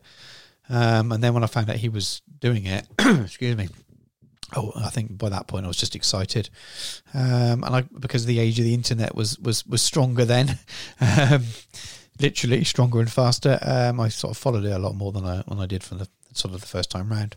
So I was just generally more excited, I think, to see what happened. I wasn't too judgmental. I didn't read too much of the negative stuff. I never have done, really. I tend to look at official releases rather than trawl around on forums. I was just excited to see what was coming. I think I was aware of the 2 films and then changed to 3. I think I preferred that. I was a little bit, because I think when I first heard about it, the the general consensus was that you were going to have a Hobbit film, which would be a standalone film, and then that the second film was going to be some kind of bridging film to bridge between the Hobbit and the Lord of the Rings. And I was a bit nervous about that, even though I thought it was a nice idea and I want to have more Lord of the Rings. But also, you know what? I don't want anything completely made up. Not really even considering that it wouldn't be made up. It's just stuff from the appendices anyway. I don't know when that part died or what changed, but that's what I read at some point. I don't know if that was ever actually the case, but you don't get the full picture, do you? But I think when I knew it was going to be a trilogy, I did think, how are they going to stretch it out? And that was my concern, that a big book in 3 films, great, or small books stretched could be an issue. I know that's some people's criticisms of it now, but I wasn't negative about it. I was just like, I hope they don't mess it up. And I really enjoyed it. When I went to see it, I had the same excitement. You start with the Shire again, and as soon as it was the same Shire, I thought, this is going to be fine. This is still the Lord of the Rings that I know. I remember enjoying it. I can remember feeling that the song, I don't think I enjoyed the Bilbo Baggins song the first time it was on. I think it kind of, that was the point that made me realise, like just what you said, that it was the reason you like it, it was quite more jovial, etc. Made me realise it wasn't going to quite have quite the same feel as the Lord of the Rings films. I was, I don't know, maybe uncomfortable watching it. It was like it was slightly embarrassing. That, oh, this is a funny song, isn't it? But the second time I watched it, it was fine. I got it then, but I think it was just a surprise. I didn't expect them to start singing in the film. And I hadn't read about that beforehand. So that was just my initial reaction was like, oh, they're singing. That's a bit weird. But yeah, I love them all. We've talked about it before. We're not going to turn to a review of the films as such now. There are bits in the Hobbit films that I wouldn't mind if they were different. Whereas I can't really think of anything I'd want different in the Lord of the Rings films. So, but I do love them, and for me, they're all just part of one big thing anyway. It's very hard to separate which bits I like more than the others, and it's very hard to rank favourites for me. I do change my mind depending on what I've been watching and what I like. So, I don't want to get into all that. There are, there's some story arcs that I would have been happy to see in a different way, but I'm also not upset that they were the way they are, if that makes sense. But we've reviewed that. We've done a show before, haven't we, when we kind of talked about that. But yeah, I was just really enjoyed them. And again, as soon as they were out of the films at the cinema, I was eager to pick up the DVDs, and then eager to went really excited for those extended editions and the extras. Oh, that's something we didn't really mention. We talked about the extended editions coming out, but I mean, how much did you enjoy the sheer amount of extra footage that there was, especially for the Lord of the Rings films? It's an incredible amount, wasn't it? It's like, yeah, it's more Tolkien, isn't it? Everyone's I was like, whoa, this is, they've really extended the film. It's not just like a director's cut with an extra 10 minutes in and a scene here different. It was whole scenes put in, and they were noticeable. You'd be watching the film and go, oh my God, this is all new. I've never seen this before. And that excitement. Well, they've become the only versions of the films now. I can't. It's hard to remember what's extra now, because I've not watched the standard editions of any of it for such a long time. No, I completely agree. I'm exactly the same. I can't remember what the difference is between the extended and the theatrical releases are. I just know that there's only one way to watch them properly. Same thing with the Hobbit films, because they dramatically change it, particularly Battle of Five Armies, which is practically unwatchable otherwise. Yeah, it's a bit weird, isn't it? And we talked again. We've done a show when we reviewed these, haven't we? Pretty much, and I don't want to rehash it, but it's the film it should have been, and it makes sense as an extended edition.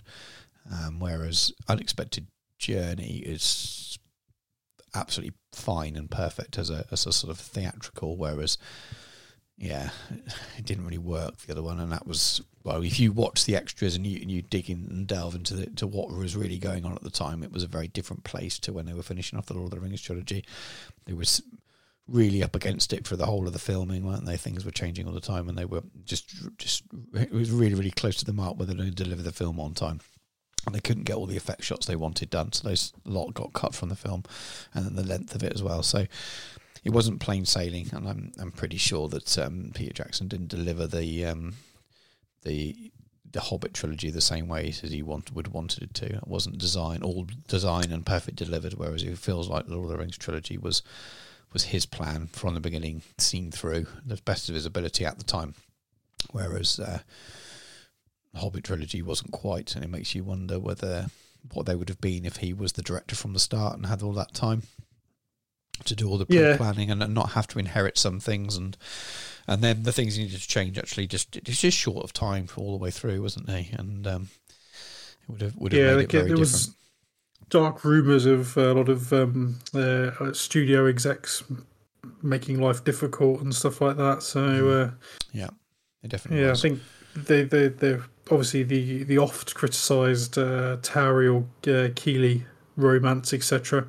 Yeah. There's a lot of talk that was obviously driven primarily from a studio point of view. I don't mind it. In fact, there was quite a lengthy chat in the Battle Streams of Middle Earth Patreon chat on Facebook Messenger to do with stuff like that, and it actually does echo in some respects in terms of the intensity and speed of them falling in love.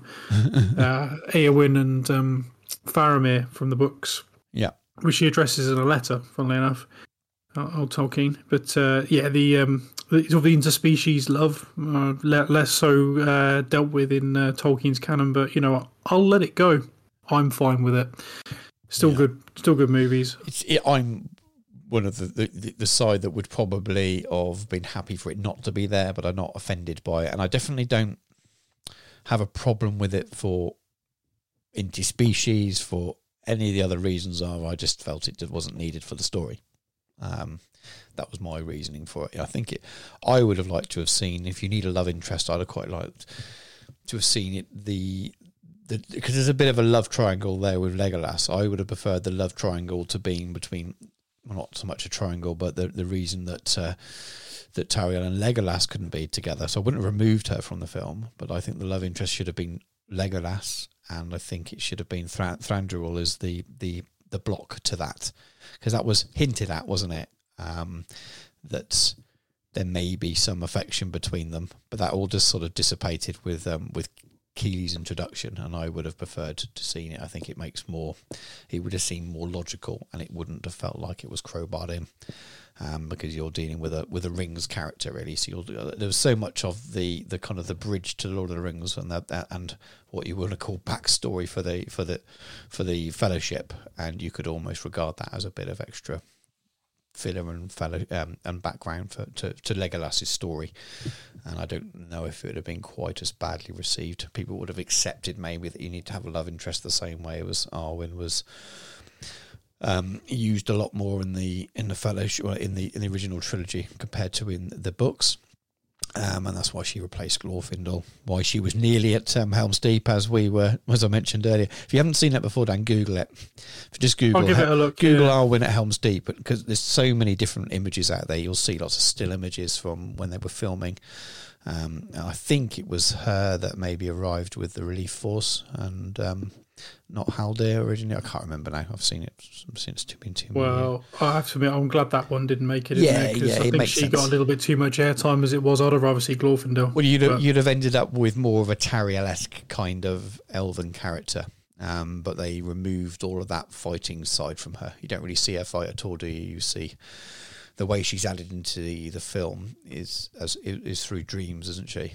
And through memories, and it's a really much nicer, more subtle way of doing it, whereas you actually see what happens when you add a love interest in a more kind of forthright way. It looks a little bit more crude and crass, or some people would say that, with the way Tauriel is introduced as Keeley's love interest. That's why, as I said, I think exploring her relationship with Legolas would have still had a love interest there, and would have been cool. But I say all of that, I don't really care that much, but if I was being asked to have an opinion on it, that's what I'd say. But again, we've gone down that big tangent, and that's not what we're supposed to be talking about today, reviewing those films.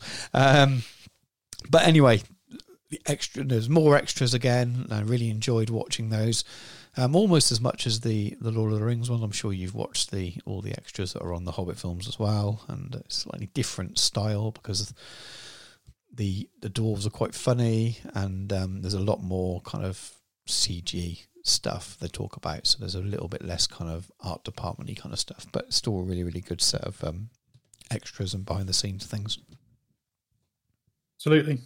Absolutely. Cool. So then we get back to the game, I suppose. You were leaving around, you say, or left just before? I'd already left GW before that, and I took a little bit of a break from the hobby in general, apart from reading Black Library books for a couple of years, which covered a lot of this early period. I remember them releasing Smaug, just about. Yeah. And then, as basically from what the community has posted about on numerous occasions, and definitely what Damien has spoken about, the hobby, as in the Middle-earth hobby, dropped off a cliff for a few years. It disappeared, and everyone thought it was gone for good, and that's why Chris Murfitt has what appears to be controlling shares in GW's backlog department, because he bought pretty much everything, as far as I can work out. So yeah. Again, a lot of it passed me by, and they released the new edition.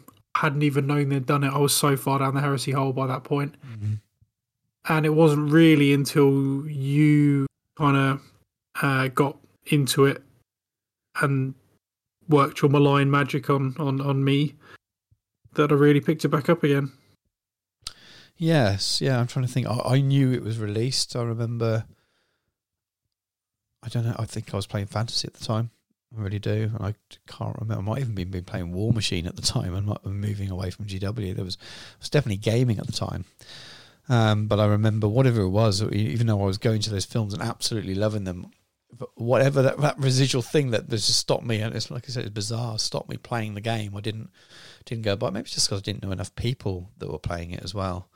And right now, it wouldn't stop me. And now I will buy any game if I want to play it, and I'll, even if it means collecting two sides and trying to get other people interested in it, that doesn't bother me at all. But maybe at the time that was a bit more of a kind of a focus for me, was making sure there were other people playing the game. And I don't think at the clubs I was playing it at the time, can't remember anyone really playing it. And I'm sure people were, but I wasn't, maybe you're not in the groups, within groups, if that makes sense, of the people that I was playing games with. But yeah, I can remember it coming out. I can remember looking at it and thinking it looks good, but just I can't remember ever thinking, am I going to buy it or not? And I definitely didn't at the time. I've bought it all since, but flicking through that White Dwarf, and then you've got your Battle of Five Armies release in 2005. I can remember, I was aware of that as well, and I wasn't gaming at that point. I'm sure, I definitely wasn't gaming at that point, but it wasn't too far off before I got back into gaming. But I remember that release coming out and wanting to buy it. So this is the kind of based on War Master 10mm game, which I may have recently acquired some. More to be talked about on a later show or something. But I remember it. I do remember it being out. I can't remember. I seem to remember seeing a White Dwarf, but I can't remember buying White Dwarf back then. It's hard to remember. So the only thing I can remember of 2005 is some new hope. And if I think of 2005, I think of certain music, and I think of England winning the Ashes for the first time in a very, very long time. Not that we're going to do that again for a long time, but but I remember that game. I can remember it being advertised and thinking, I really like that. But again, it was probably that, well, I'm not really gaming. What am I going to do with it? I don't think it was expensive, but it still felt like, well, that's not really a purchase that's sensible to make, so to speak. But I remember looking at it and thinking, that's amazing. I love it. I want to buy it, but definitely didn't. And then like you, it was just slightly before you, but it was the long, probably just watching Damien and Tom and GBHL videos for years. And probably starting to drift a little bit from Heresy and thinking about maybe having a second game to play, and thinking, well, why? Just that questioning of, why aren't I playing this game? This is my favourite universe ever. It's the first fantasy books my mum ever read to me. I've got been so important in my life for what seems like forever, and why aren't I playing it? And there's this new and shiny edition came around probably just around that same time I was questioning it. I was listening to the Green Dragon podcast as well. That's something I listened to, probably not every show at the time, but I used to listen to that, and I was listening to a lot of podcasts. So listening to them, listening to watching those YouTube channels, and I just thought, this is silly. Just it's a new edition out. It looks really cool. Buy it, give it a go, and that was one.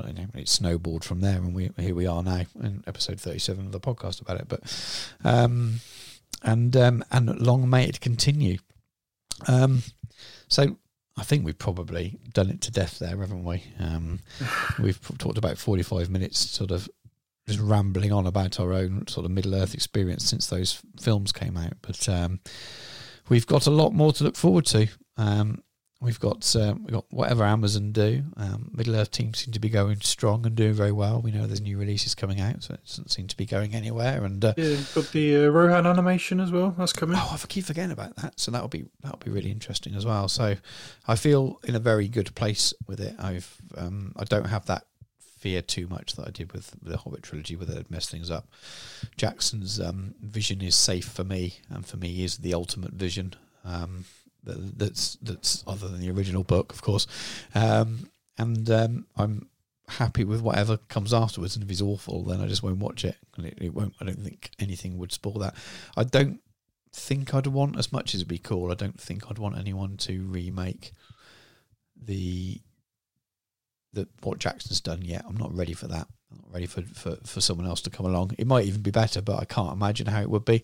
So that would make me nervous. But if people don't do that, if we don't see even a serialized TV version of it, I wouldn't want that either. I want that left alone for a while. Yeah, in the future I'll have to, because it'll age and someone else will come along and do it, and maybe do it better. But I'm happy enough to see what Amazon do. Look forward to seeing what they do, and hopefully it retains some. It feels like Middle Earth in an earlier age. Any final thoughts from yourself? No, I'm just going to, obviously we've had 20 years, hopefully be many more years to come. It appears to be in good hands, the game as well. Jay and Dan and the rest of the team that sort of support them, Rob and up to recently it's been Sophie in the background beavering away, making sure we've all got lots of lovely miniatures to look at and to enjoy. So, they're doing really well, and there appears to be lots more on the horizon. There's some great people in the community, obviously. You've got battle streams, etc. Putting out some great stuff. Paints on a 4-up. Cameron's doing some great things. And, yeah, there's loads of really good people in the community contributing and running events. And obviously it's been very involved with the actual team who are putting the stuff together for us. They're very community focused. They engage a lot, which is fantastic, and they're giving us lots of new cool things to look at. Loads of really beautiful new models. Everything's been stunning of late. No matter how much people will have a whinge, everything I've seen recently has been just phenomenal. So yeah, more to come. Absolutely. And the wider Tolkien world was awakened, wasn't it, in 2001? Yes. And as we now have a internet digital age, where there's the whole kind of Tolkien-esque fandom is, you can find it for anything you want, really. There's multiple different editions of role-playing games. I think someone else is bringing out a new edition of Lord of the Rings roleplay soon as well. There's just so much out there for whatever flavour of Middle-earth that you want. You can find something that suits what you like. So even if it's not Toy Soldiers, and you wouldn't be listening to this podcast if it's not, but even if it's not Toy Soldiers, there you can find something, I'm sure, whether it's a board game, whether it's Fantasy Flight's kind of semi-play by yourself board games. It's just everything under the sun. It's such a huge thing. It's up there with Star Wars and Harry Potter, isn't it? And for these massive fandoms out there, so I don't see that going away even anytime soon. So long may it live on, and hopefully my kids get to experience it, enjoy, and get as much joy from it as I have from my life. And hopefully when they're in their 40s, they're sitting doing, it won't be a podcast then, what will it be? Some automatic brain download to of stream of thoughts from one person to another or something weird. God, I hope we're not doing that by then. would be interesting. Anyway, so let's go and take a break, and when we come back, we will be with the Council of Elrond, and we'll be playing our first two scenarios from the Fall of the Necromancer. The hour grows late, and Blandalf Grey Plastic comes seeking my counsel. You are sure of this, Blandalf? Yes, the event is fully painted. It was in the event pack, under my nose the whole time. Yet you did not have the wit to see it. Your love for the Facebook group has slowed your mind. We must join him, Blandalf. The commission painter. We must be fully painted. When did Surly Man the White give in to madness? But I am now Surly Man of many colours. Miniature Realm Studio is a commission painting service. You can find us on Facebook, Instagram and Twitter, or contact us directly at miniaturerealmstudio@gmail.com. You have elected the way of paint. Welcome to the Council of Elrond after that little break there. So today we're going to be talking about 2 scenarios from the latest book from Games Workshop, from the Middle-earth team, Fall of the Necromancer. So Dan and I got together over the interwebs a few days ago now as we were recording this. It was last week, wasn't it, as we were recording this? It was indeed. And we played through 2 of the smaller scenarios, the ones that we talked about when we reviewed the books. We played through Flight to the East and the exploration of Dol Guldur. And the reason we did those is because we needed very, very few miniatures, so that works very, very well. I will say straight ahead now, I play Gandalf, so I'm only controlling 1 miniature in each of those games as well, so it's quite easy for Dan to point the camera at the table and for me to say, yeah, move this person here, move that person there, and it works quite well. So Dan hosted the games this time rather than me. Now he's got his table set up, we were able to do that. And we played through them both in a fairly short time, as we'll come to as we discuss how the games went and things. But it was good fun to do a little bit of gaming, even if it was remotely again. Right then, yes. so let's start with Flight to the East. Then I'll give it its little kind of intro, ramble and talk through the scenario, and then we'll just discuss how our game went and our thoughts on it.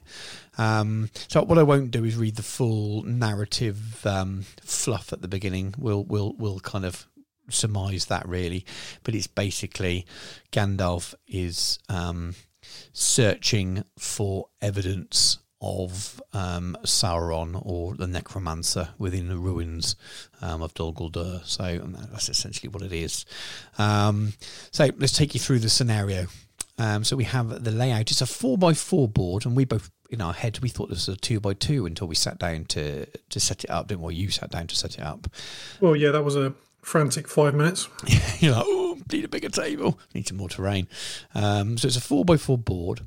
And then you've got to make it look ideally like the Fortress of Dol Guldur, so lots and lots of ruins and walls and things. Now Dan doesn't have that, but we used lots of woods and trees and things like that as well. So in terms of playing the game, it didn't matter too much. Mostly line of sight blocking stuff, really. That's the important thing. Exactly, you could use, as we will come to. Yes, absolutely. So maybe trees wouldn't. We'll come to that later. And then the starting positions. So the evil player deploys 6 40mm bases anywhere touching the western board edge. These represent the places a necromancer could be. As it says, see the shadow of the necromancer. Special rule that follows. They deploy Castellans of Dol Guldur anywhere within 12 inches of the western board edge. The good player deploys Gandalf within 6 inches of the centre of the eastern board edge. So they're sort of heading each other off on different sides of the board. The objectives: Gandalf is trying to discover the truth about who or what is casting a shadow over Mirkwood. Sauron cannot risk being discovered, so he is trying to evade Gandalf and escape to the east. The game lasts until one side completes their objective. The good side wins if the necromancer has been revealed and Gandalf escapes the board via any board edge. The evil player wins if the necromancer has not been revealed when he escapes the board via the eastern board edge. Any other result is a draw. And then the special rules. So the shadow of the necromancer. The necromancer cannot risk Gandalf learning of his identity, so must remain hidden if he is to escape. The necromancer is not deployed at the start of the game. Instead, 6 40mm bases are deployed touching the western board edge, each representing a place where the necromancer could be. One of these bases is the necromancer, and the evil player should note down which one is Sauron, each by marking one underneath or by numbering all the bases and making a note of which base is the necromancer. These move in the same way as the Necromancer, and the evil player will win if the base representing the Necromancer escapes the board via the eastern board edge. Then, revealing the Necromancer. Though he is hidden, the Necromancer still risks his identity being uncovered by the Great Wizard. If, at the end of any good move phase, Gandalf is within 6 inches of a 40mm base, he can draw an unobscured line of sight to all parts of that base. Then the evil player must reveal if the base is a decoy or, in fact, the Necromancer himself. Additionally, the Necromancer casts any magical powers, then he will automatically be revealed. The cost of deception. Sustaining his disguise is a draining process, one that takes a toll upon the Dark Lord. The Necromancer loses a point of will at the end of each move phase in which he is not being revealed. The Grey Pilgrim. Gandalf is a formidable warrior and prepared himself for any threat that may lurk within the fortress of Dol Guldur. Gandalf has 2 attacks in this scenario, and then the participants are Gandalf, and then for the evil side, the Necromancer, who is one of those 6 counters, bases, 40mm, and 4 Castellans of Dol Guldur. Right then, so how did it go? Should we run through the game first, and then we give our thoughts afterwards? Yeah.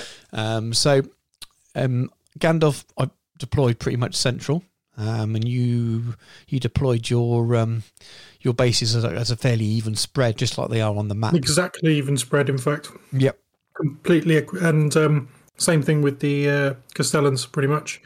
Yes. 12 inches on, and literally equally spaced along that 12-inch line from the western board edge. Yeah, you were trying to make sure that it was really really even across there, and as the good player, I just thought it could be any of them.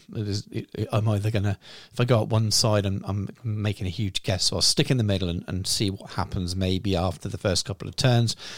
And then, as the good player, you go first in the narrative scenario, which you don't really want to do because there's nothing. I just didn't move, did I? I said, right, I'm just standing still because, again, until you've moved, there's not even an inkling of where you might be going. And the 4x4 board is huge for one model on foot to kind of block. It's like having it's like a game of Blood Bowl or something when you've got one player against 6 or something, and they're all might have the ball trying to get a touchdown. You just don't know where to move your player. So I kind of left him in the middle and let you kind of move forward. So I dithered a little bit, and then I decided, well, all I can do is head towards one side a little bit and make a guess. And didn't really do that. But you split your blips up, didn't you, really? We call them blips. You split your counters up. So 4 on the top and 2 on the bottom. They sort of ran to the corners. Figuratively, sort of slowly sort of got together and moved towards the corners. And by that time, your Castellans had kind of come through the centre to try and kind of get in the way of Gandalf getting towards any of the blips. And Gandalf kind of spent his time dealing with them, which is obviously what they're there to do. I think in turn 2, he was in range to cast Sorcerer's Blast and failed. And then in turns 3 and 4, he used command, didn't he? And managed to get your Castellans to charge each other. I think on turn 3, one killed the other, but turn 4, they didn't hurt each other. And then you were off the board. Pretty much, yeah. To be fair, I put the Necromancer in the middle to do it fairly. We tried to play it as narratively as possible to make more of a game for each other. Yeah, you started in the middle, didn't you? But you obviously you split your as very natural. You're not going to run straight for Gandalf because as soon as within 6 inches, he's going to reveal you, and then you've got to kill him. So you did the right thing by splitting yours into 2 little groups of blips, so to speak. But all you can do is... on the extreme end, though, it makes it a game of 50-50, pretty much. Yeah, and that's all you can do then as the good player is guess one side, and then you've still got the Castellans to deal with. And even if you guess the right side, you still got a fair bit of board to cover. And yeah, I didn't really get to you before you got off. I think one more turn. If I'd made a decision about going top or bottom of the table one turn earlier, I may have got to see one of the blips, but it wouldn't have been the one that was it, because you were shielding it naturally with the others. So I don't know.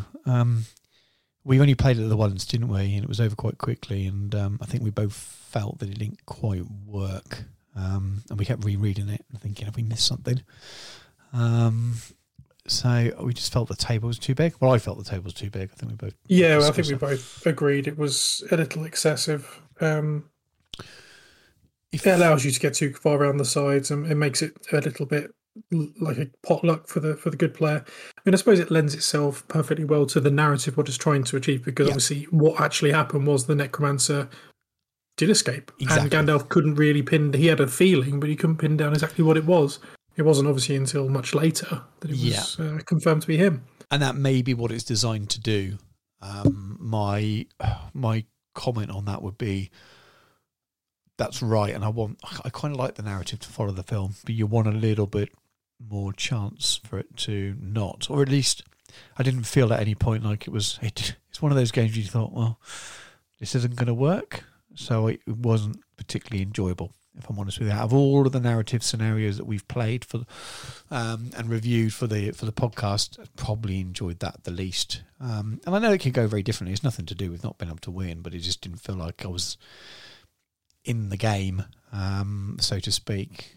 And as soon as you split your group, which is the natural thing to do, because nothing. What else are you going to do? Your job is to try and get it off the board edge, unless you deliberately try and not get it off the board edge, which is then you're not playing the game either. As soon as you try to get them off the board edge, then you, I don't know. There's nothing you can do, is there? Is you guess and guess lucky. I think there's some things that could be done. So one way of doing it would be to randomise it so you don't know which one it is. Yes. That might help. So a bit like you roll when you get to the end, so you're discovering it, or you just say you mark it down, or you've got six, you've got six, numbered 1 to 6. You turn them all down, so I don't know which numbers they are, and I choose a number 1 to 6. Or you randomly pick it, or something or other. There's some way of doing that. That would be good, because you might not place them all together, then you might keep them separate. And if you keep them as sort of separate things running across the table, there's more chance. And let's face it, there's still a chance for the evil player to win, even if it is spotted, isn't there? Because you can kill Gandalf and still escape, or just so. I suppose it becomes a draw then, but even then it feels like a game. It just feels like it just needed a little tweak. So one way would be that you don't know which of the blips it is. The other, my preference would be just make it a smaller board, make it a 2x2, have 2 Castellans, have 3 blips and Gandalf, and then make it lots and lots and lots of terrain. That's one thing we could have had. Well, we physically couldn't have, but one thing we could have done more, if that makes sense, to make it a better game, is to have more of the right kind of terrain and not make it such an easy. There was so many so many paths that you could have taken to the board edge. You really need to absolutely jam it so that you can't do a straight run. So that 48 inches isn't 48 inches. So you have to travel at least maybe another 2 foot. To get round everything and over everything, which gives Gandalf a bit of a chance to kind of get and see you. But it's just too quick, wasn't it? Especially the losing a point of will's not really that worrying when you've got you want to avoid it anyway. And he's got 25 to spend. He's got 20. Yeah, 20. That means just the cost of deception rule. Well, yeah, it's only useful if the game's gone on for a long time and he's not been able to get off the board, and he's. You get that, and that's the way I kind of envisaged it reading it. You think, it could go on for a long time and you're stuck in the back. But if you just kind of everything runs forward, which is a natural thing to do, I don't know. That's why I think just reducing it down, because the essence is right and it's all there. But we've probably missed something. I still keep thinking we must have missed something, because they don't normally miss in that way, if that makes sense. The scenarios, they're usually really good, but I just feel like it didn't feel quite right. And maybe one day when we're testing another one out, we got a spare 20 minutes, we'll just re-rack and try it on a 2x2 with the way we've said and see if it makes any difference. I've got a feeling there's a fun game in there where you're trying to sneak around and stay out of line of sight and get off the board, but it's not that at all, is it? That's the narrative of it. You're supposed to be sneaking out and the Castellans are supposed to be there trying to sort of attack Gandalf, but what it actually feels like is you've got 4 blockers, which are your Castellans, and 6 wide receivers all running full pelt past Gandalf, who's there going, what?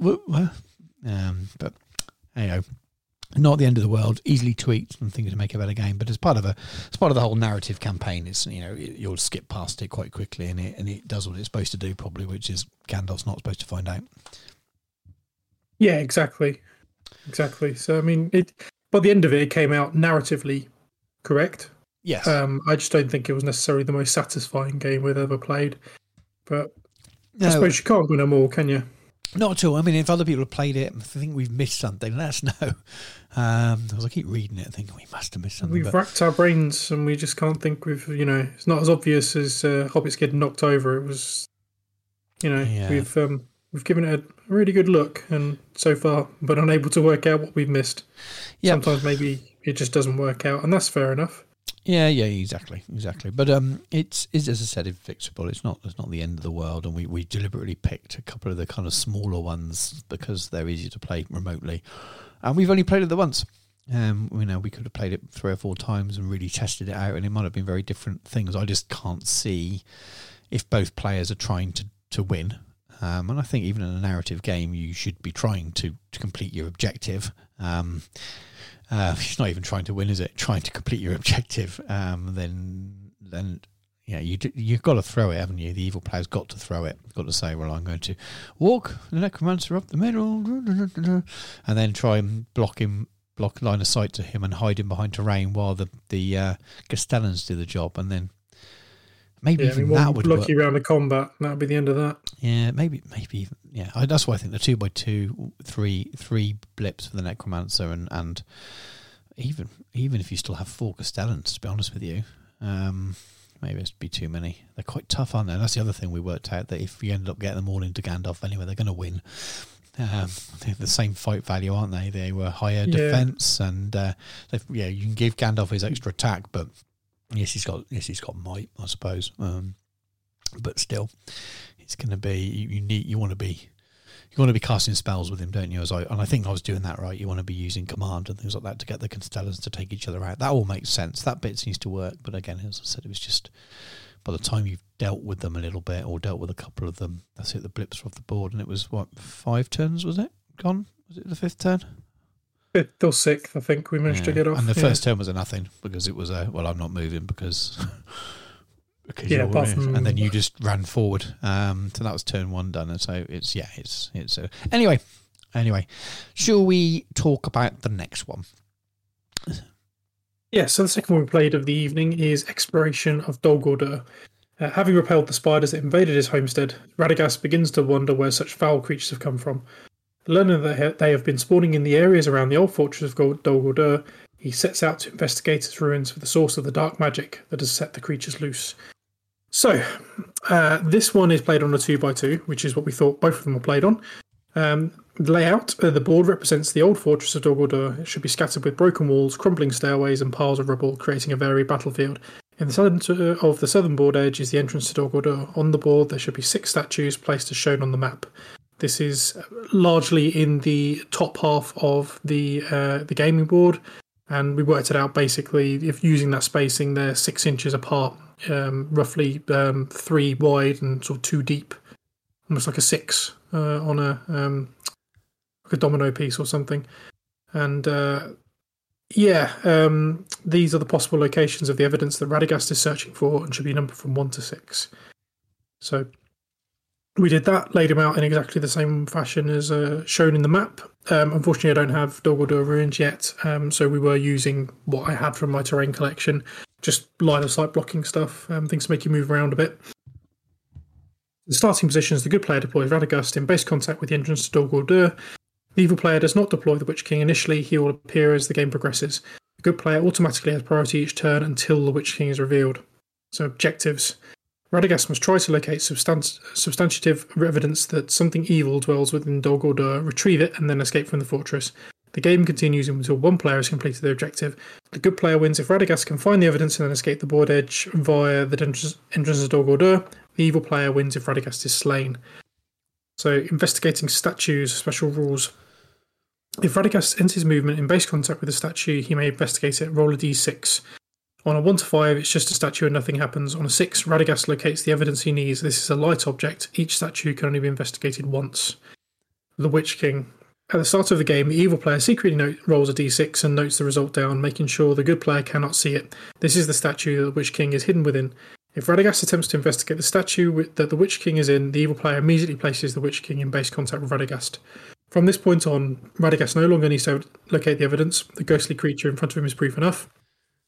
Instead, if Radagast slays the Witch King, he immediately gains possession of the evidence. If Radagast uncovers the evidence before the Witch King is revealed, the evil player may place the Witch King anywhere on the board within 3 inches of the statue he was hiding inside, but at least 1 inch away from Radagast. The Witch King may then move as normal. In this scenario, the Witch King does not benefit from his Unholy Resurrection special rule. Instead, if the Witch King is slain, the evil player must immediately place the Witch King in base contact with any statue and at least 1 inch from Radagast. Any will or might previously spent remains spent. The Will of the Necromancer. Radagast suffers a -1 penalty on making a casting roll. Additionally, the Witch King of Angmar gains a resistant to magic special rule. The participants for the good is Radagast the Brown with Sebastian, and evil is the Witch King of Angmar, Nazgul of Dol Guldur. So, yes, we obviously played that secondly. If anything, it was over even faster than the other. If I remember rightly, you pelted it up to 2. Yeah. Which is the investigated it, found nothing. Yep. And then immediately moved across to 1, which was where my Witch King was hiding. Yep. Who popped out, attempted to combat you. I did win the combat, but was unable to slay you because you spent 2 points of fate and made the second save. Yep. The following turn, you used Nature's Wrath and knocked over my Witch King and then ran away and successfully left the building. Yes. That was pretty much it. Which again works thematically really well. In fact, it marries up incredibly well to the movie.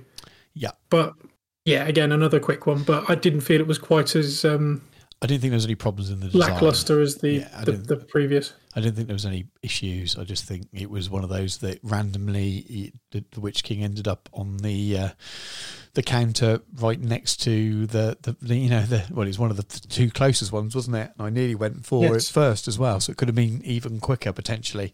And it, if it ended up being one of the counters that's a bit further away, then one of the statues is a bit further away, then it could have been harder. It's a bit random, that side of it, so you could play that in a few different ways and get some slightly different results. But again, it's supposed to be really quick, that one. I think we haven't played any of the juicier scenarios from it because of the nature of how we're playing at the moment, particularly involving my model collection as well, which isn't anywhere near as extensive as really, because I haven't got lots of Mirkwood elves and I don't have spiders and things, so there's lots of gaps in my collection from this book. And then you've got some of the evil stuff, the Dol Guldur side, but you don't have the kind of the spider side. Any of the hunters, any of I don't have Azog.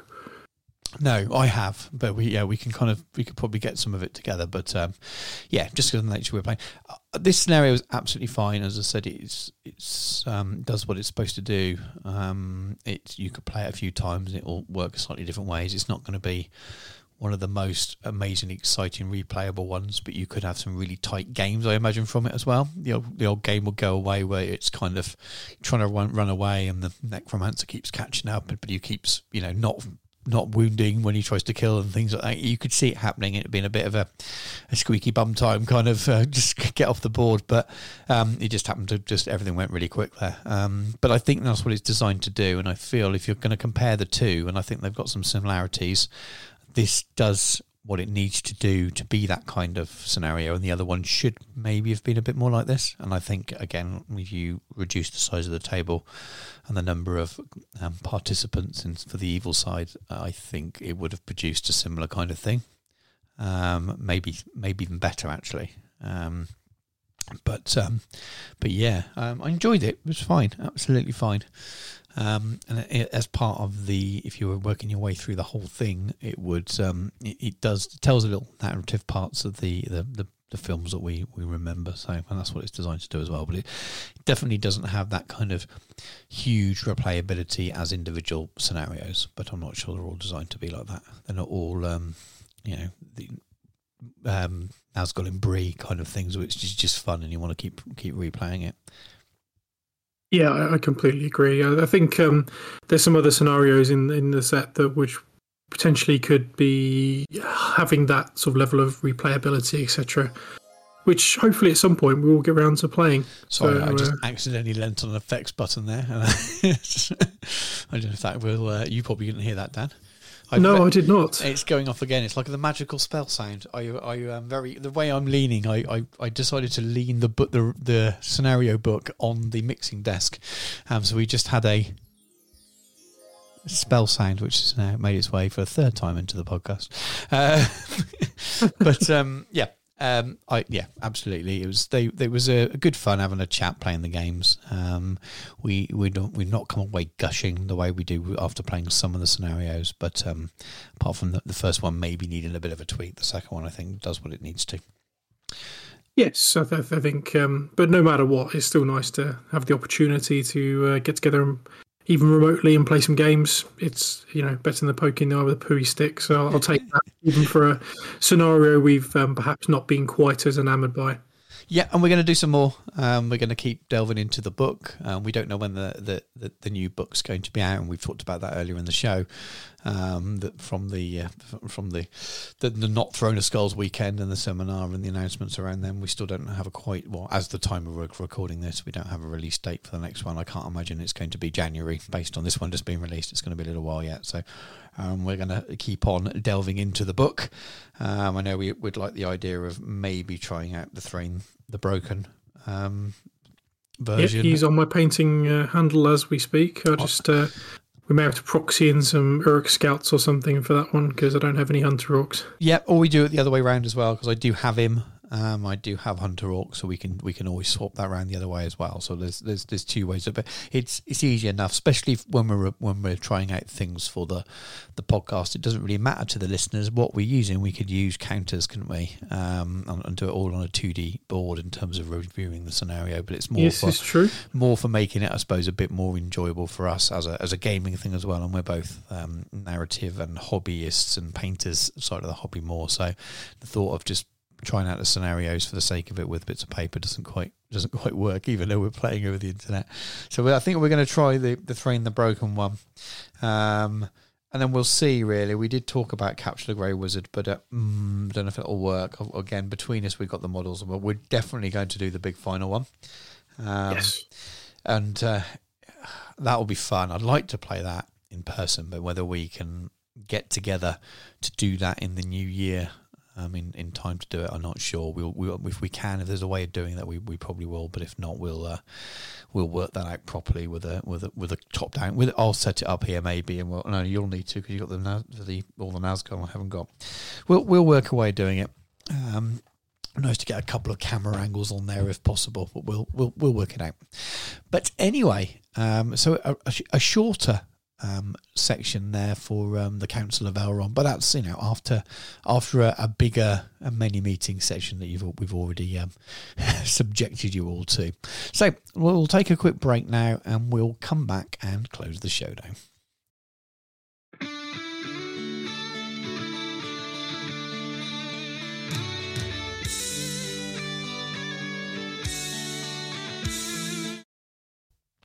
And here we are at the end of our Christmas special. That we haven't talked about Christmas too much at all. We think we did this last time. We got all the way to the end of our Christmas special, and then we realised we barely mentioned Christmas. It's a December-sode. But anyway, we are here to close the show down, and I'm going to hand straight over to Dan, so Dan can talk all about the competition. So, last episode I asked a question to win a box of the new Witch King from GW. And the question was, what is the name of the place upon which Dol Guldur is built? answers were to come to us by email by the 28th of November. And a number of people did obviously enter, and we did a random draw on that here. Monday, the 29th of November was when I drew that. So without further ado, drum roll please, Stu. And the winner is Dan Maskell. So by all means, Dan, get in touch with us. If you're in touch with us within, say, a week of being uploaded onto the servers and put out to the world, we'll get in touch with you. So yeah, please do get in touch with us. Lucky Dan Maskell, fantastic stuff. So congratulations, Dan. Dan and Dan this side, thanks for running that competition, because I've done nothing. I've done absolutely nothing. So thank you to... we didn't actually say what the actual correct answer was, come to think of it. No. Which is Amon Lank. Amon Lank it is. And we got quite I didn't count them up in the end, but I can remember in the emails going in and opening them up and flagging them and thinking, I don't think anyone got it wrong, did they? No, a few people also sent us some really nice comments, so thank you very much for those as well. Yes, there was a couple of really, really nice emails from people that we've not heard of before, actually, saying how much they like the podcast and stuff, which we don't normally like to read out and things, but yeah, thank you very much. We do really appreciate it. So that really does bring us to the end of the show now. So from both of us, thank you for everyone who has supported the show over the last year and has listened to us. We hope you have an absolutely fantastic Christmas and New Year, and hopefully 2022 is a little bit friendlier and happier for everyone than this last year. But if not, we'll power through, and we will have lots and lots of hobby content to take our minds off it. So we'll look forward to producing more podcasts for you next year. Thanks very much, guys, and we will catch you soon.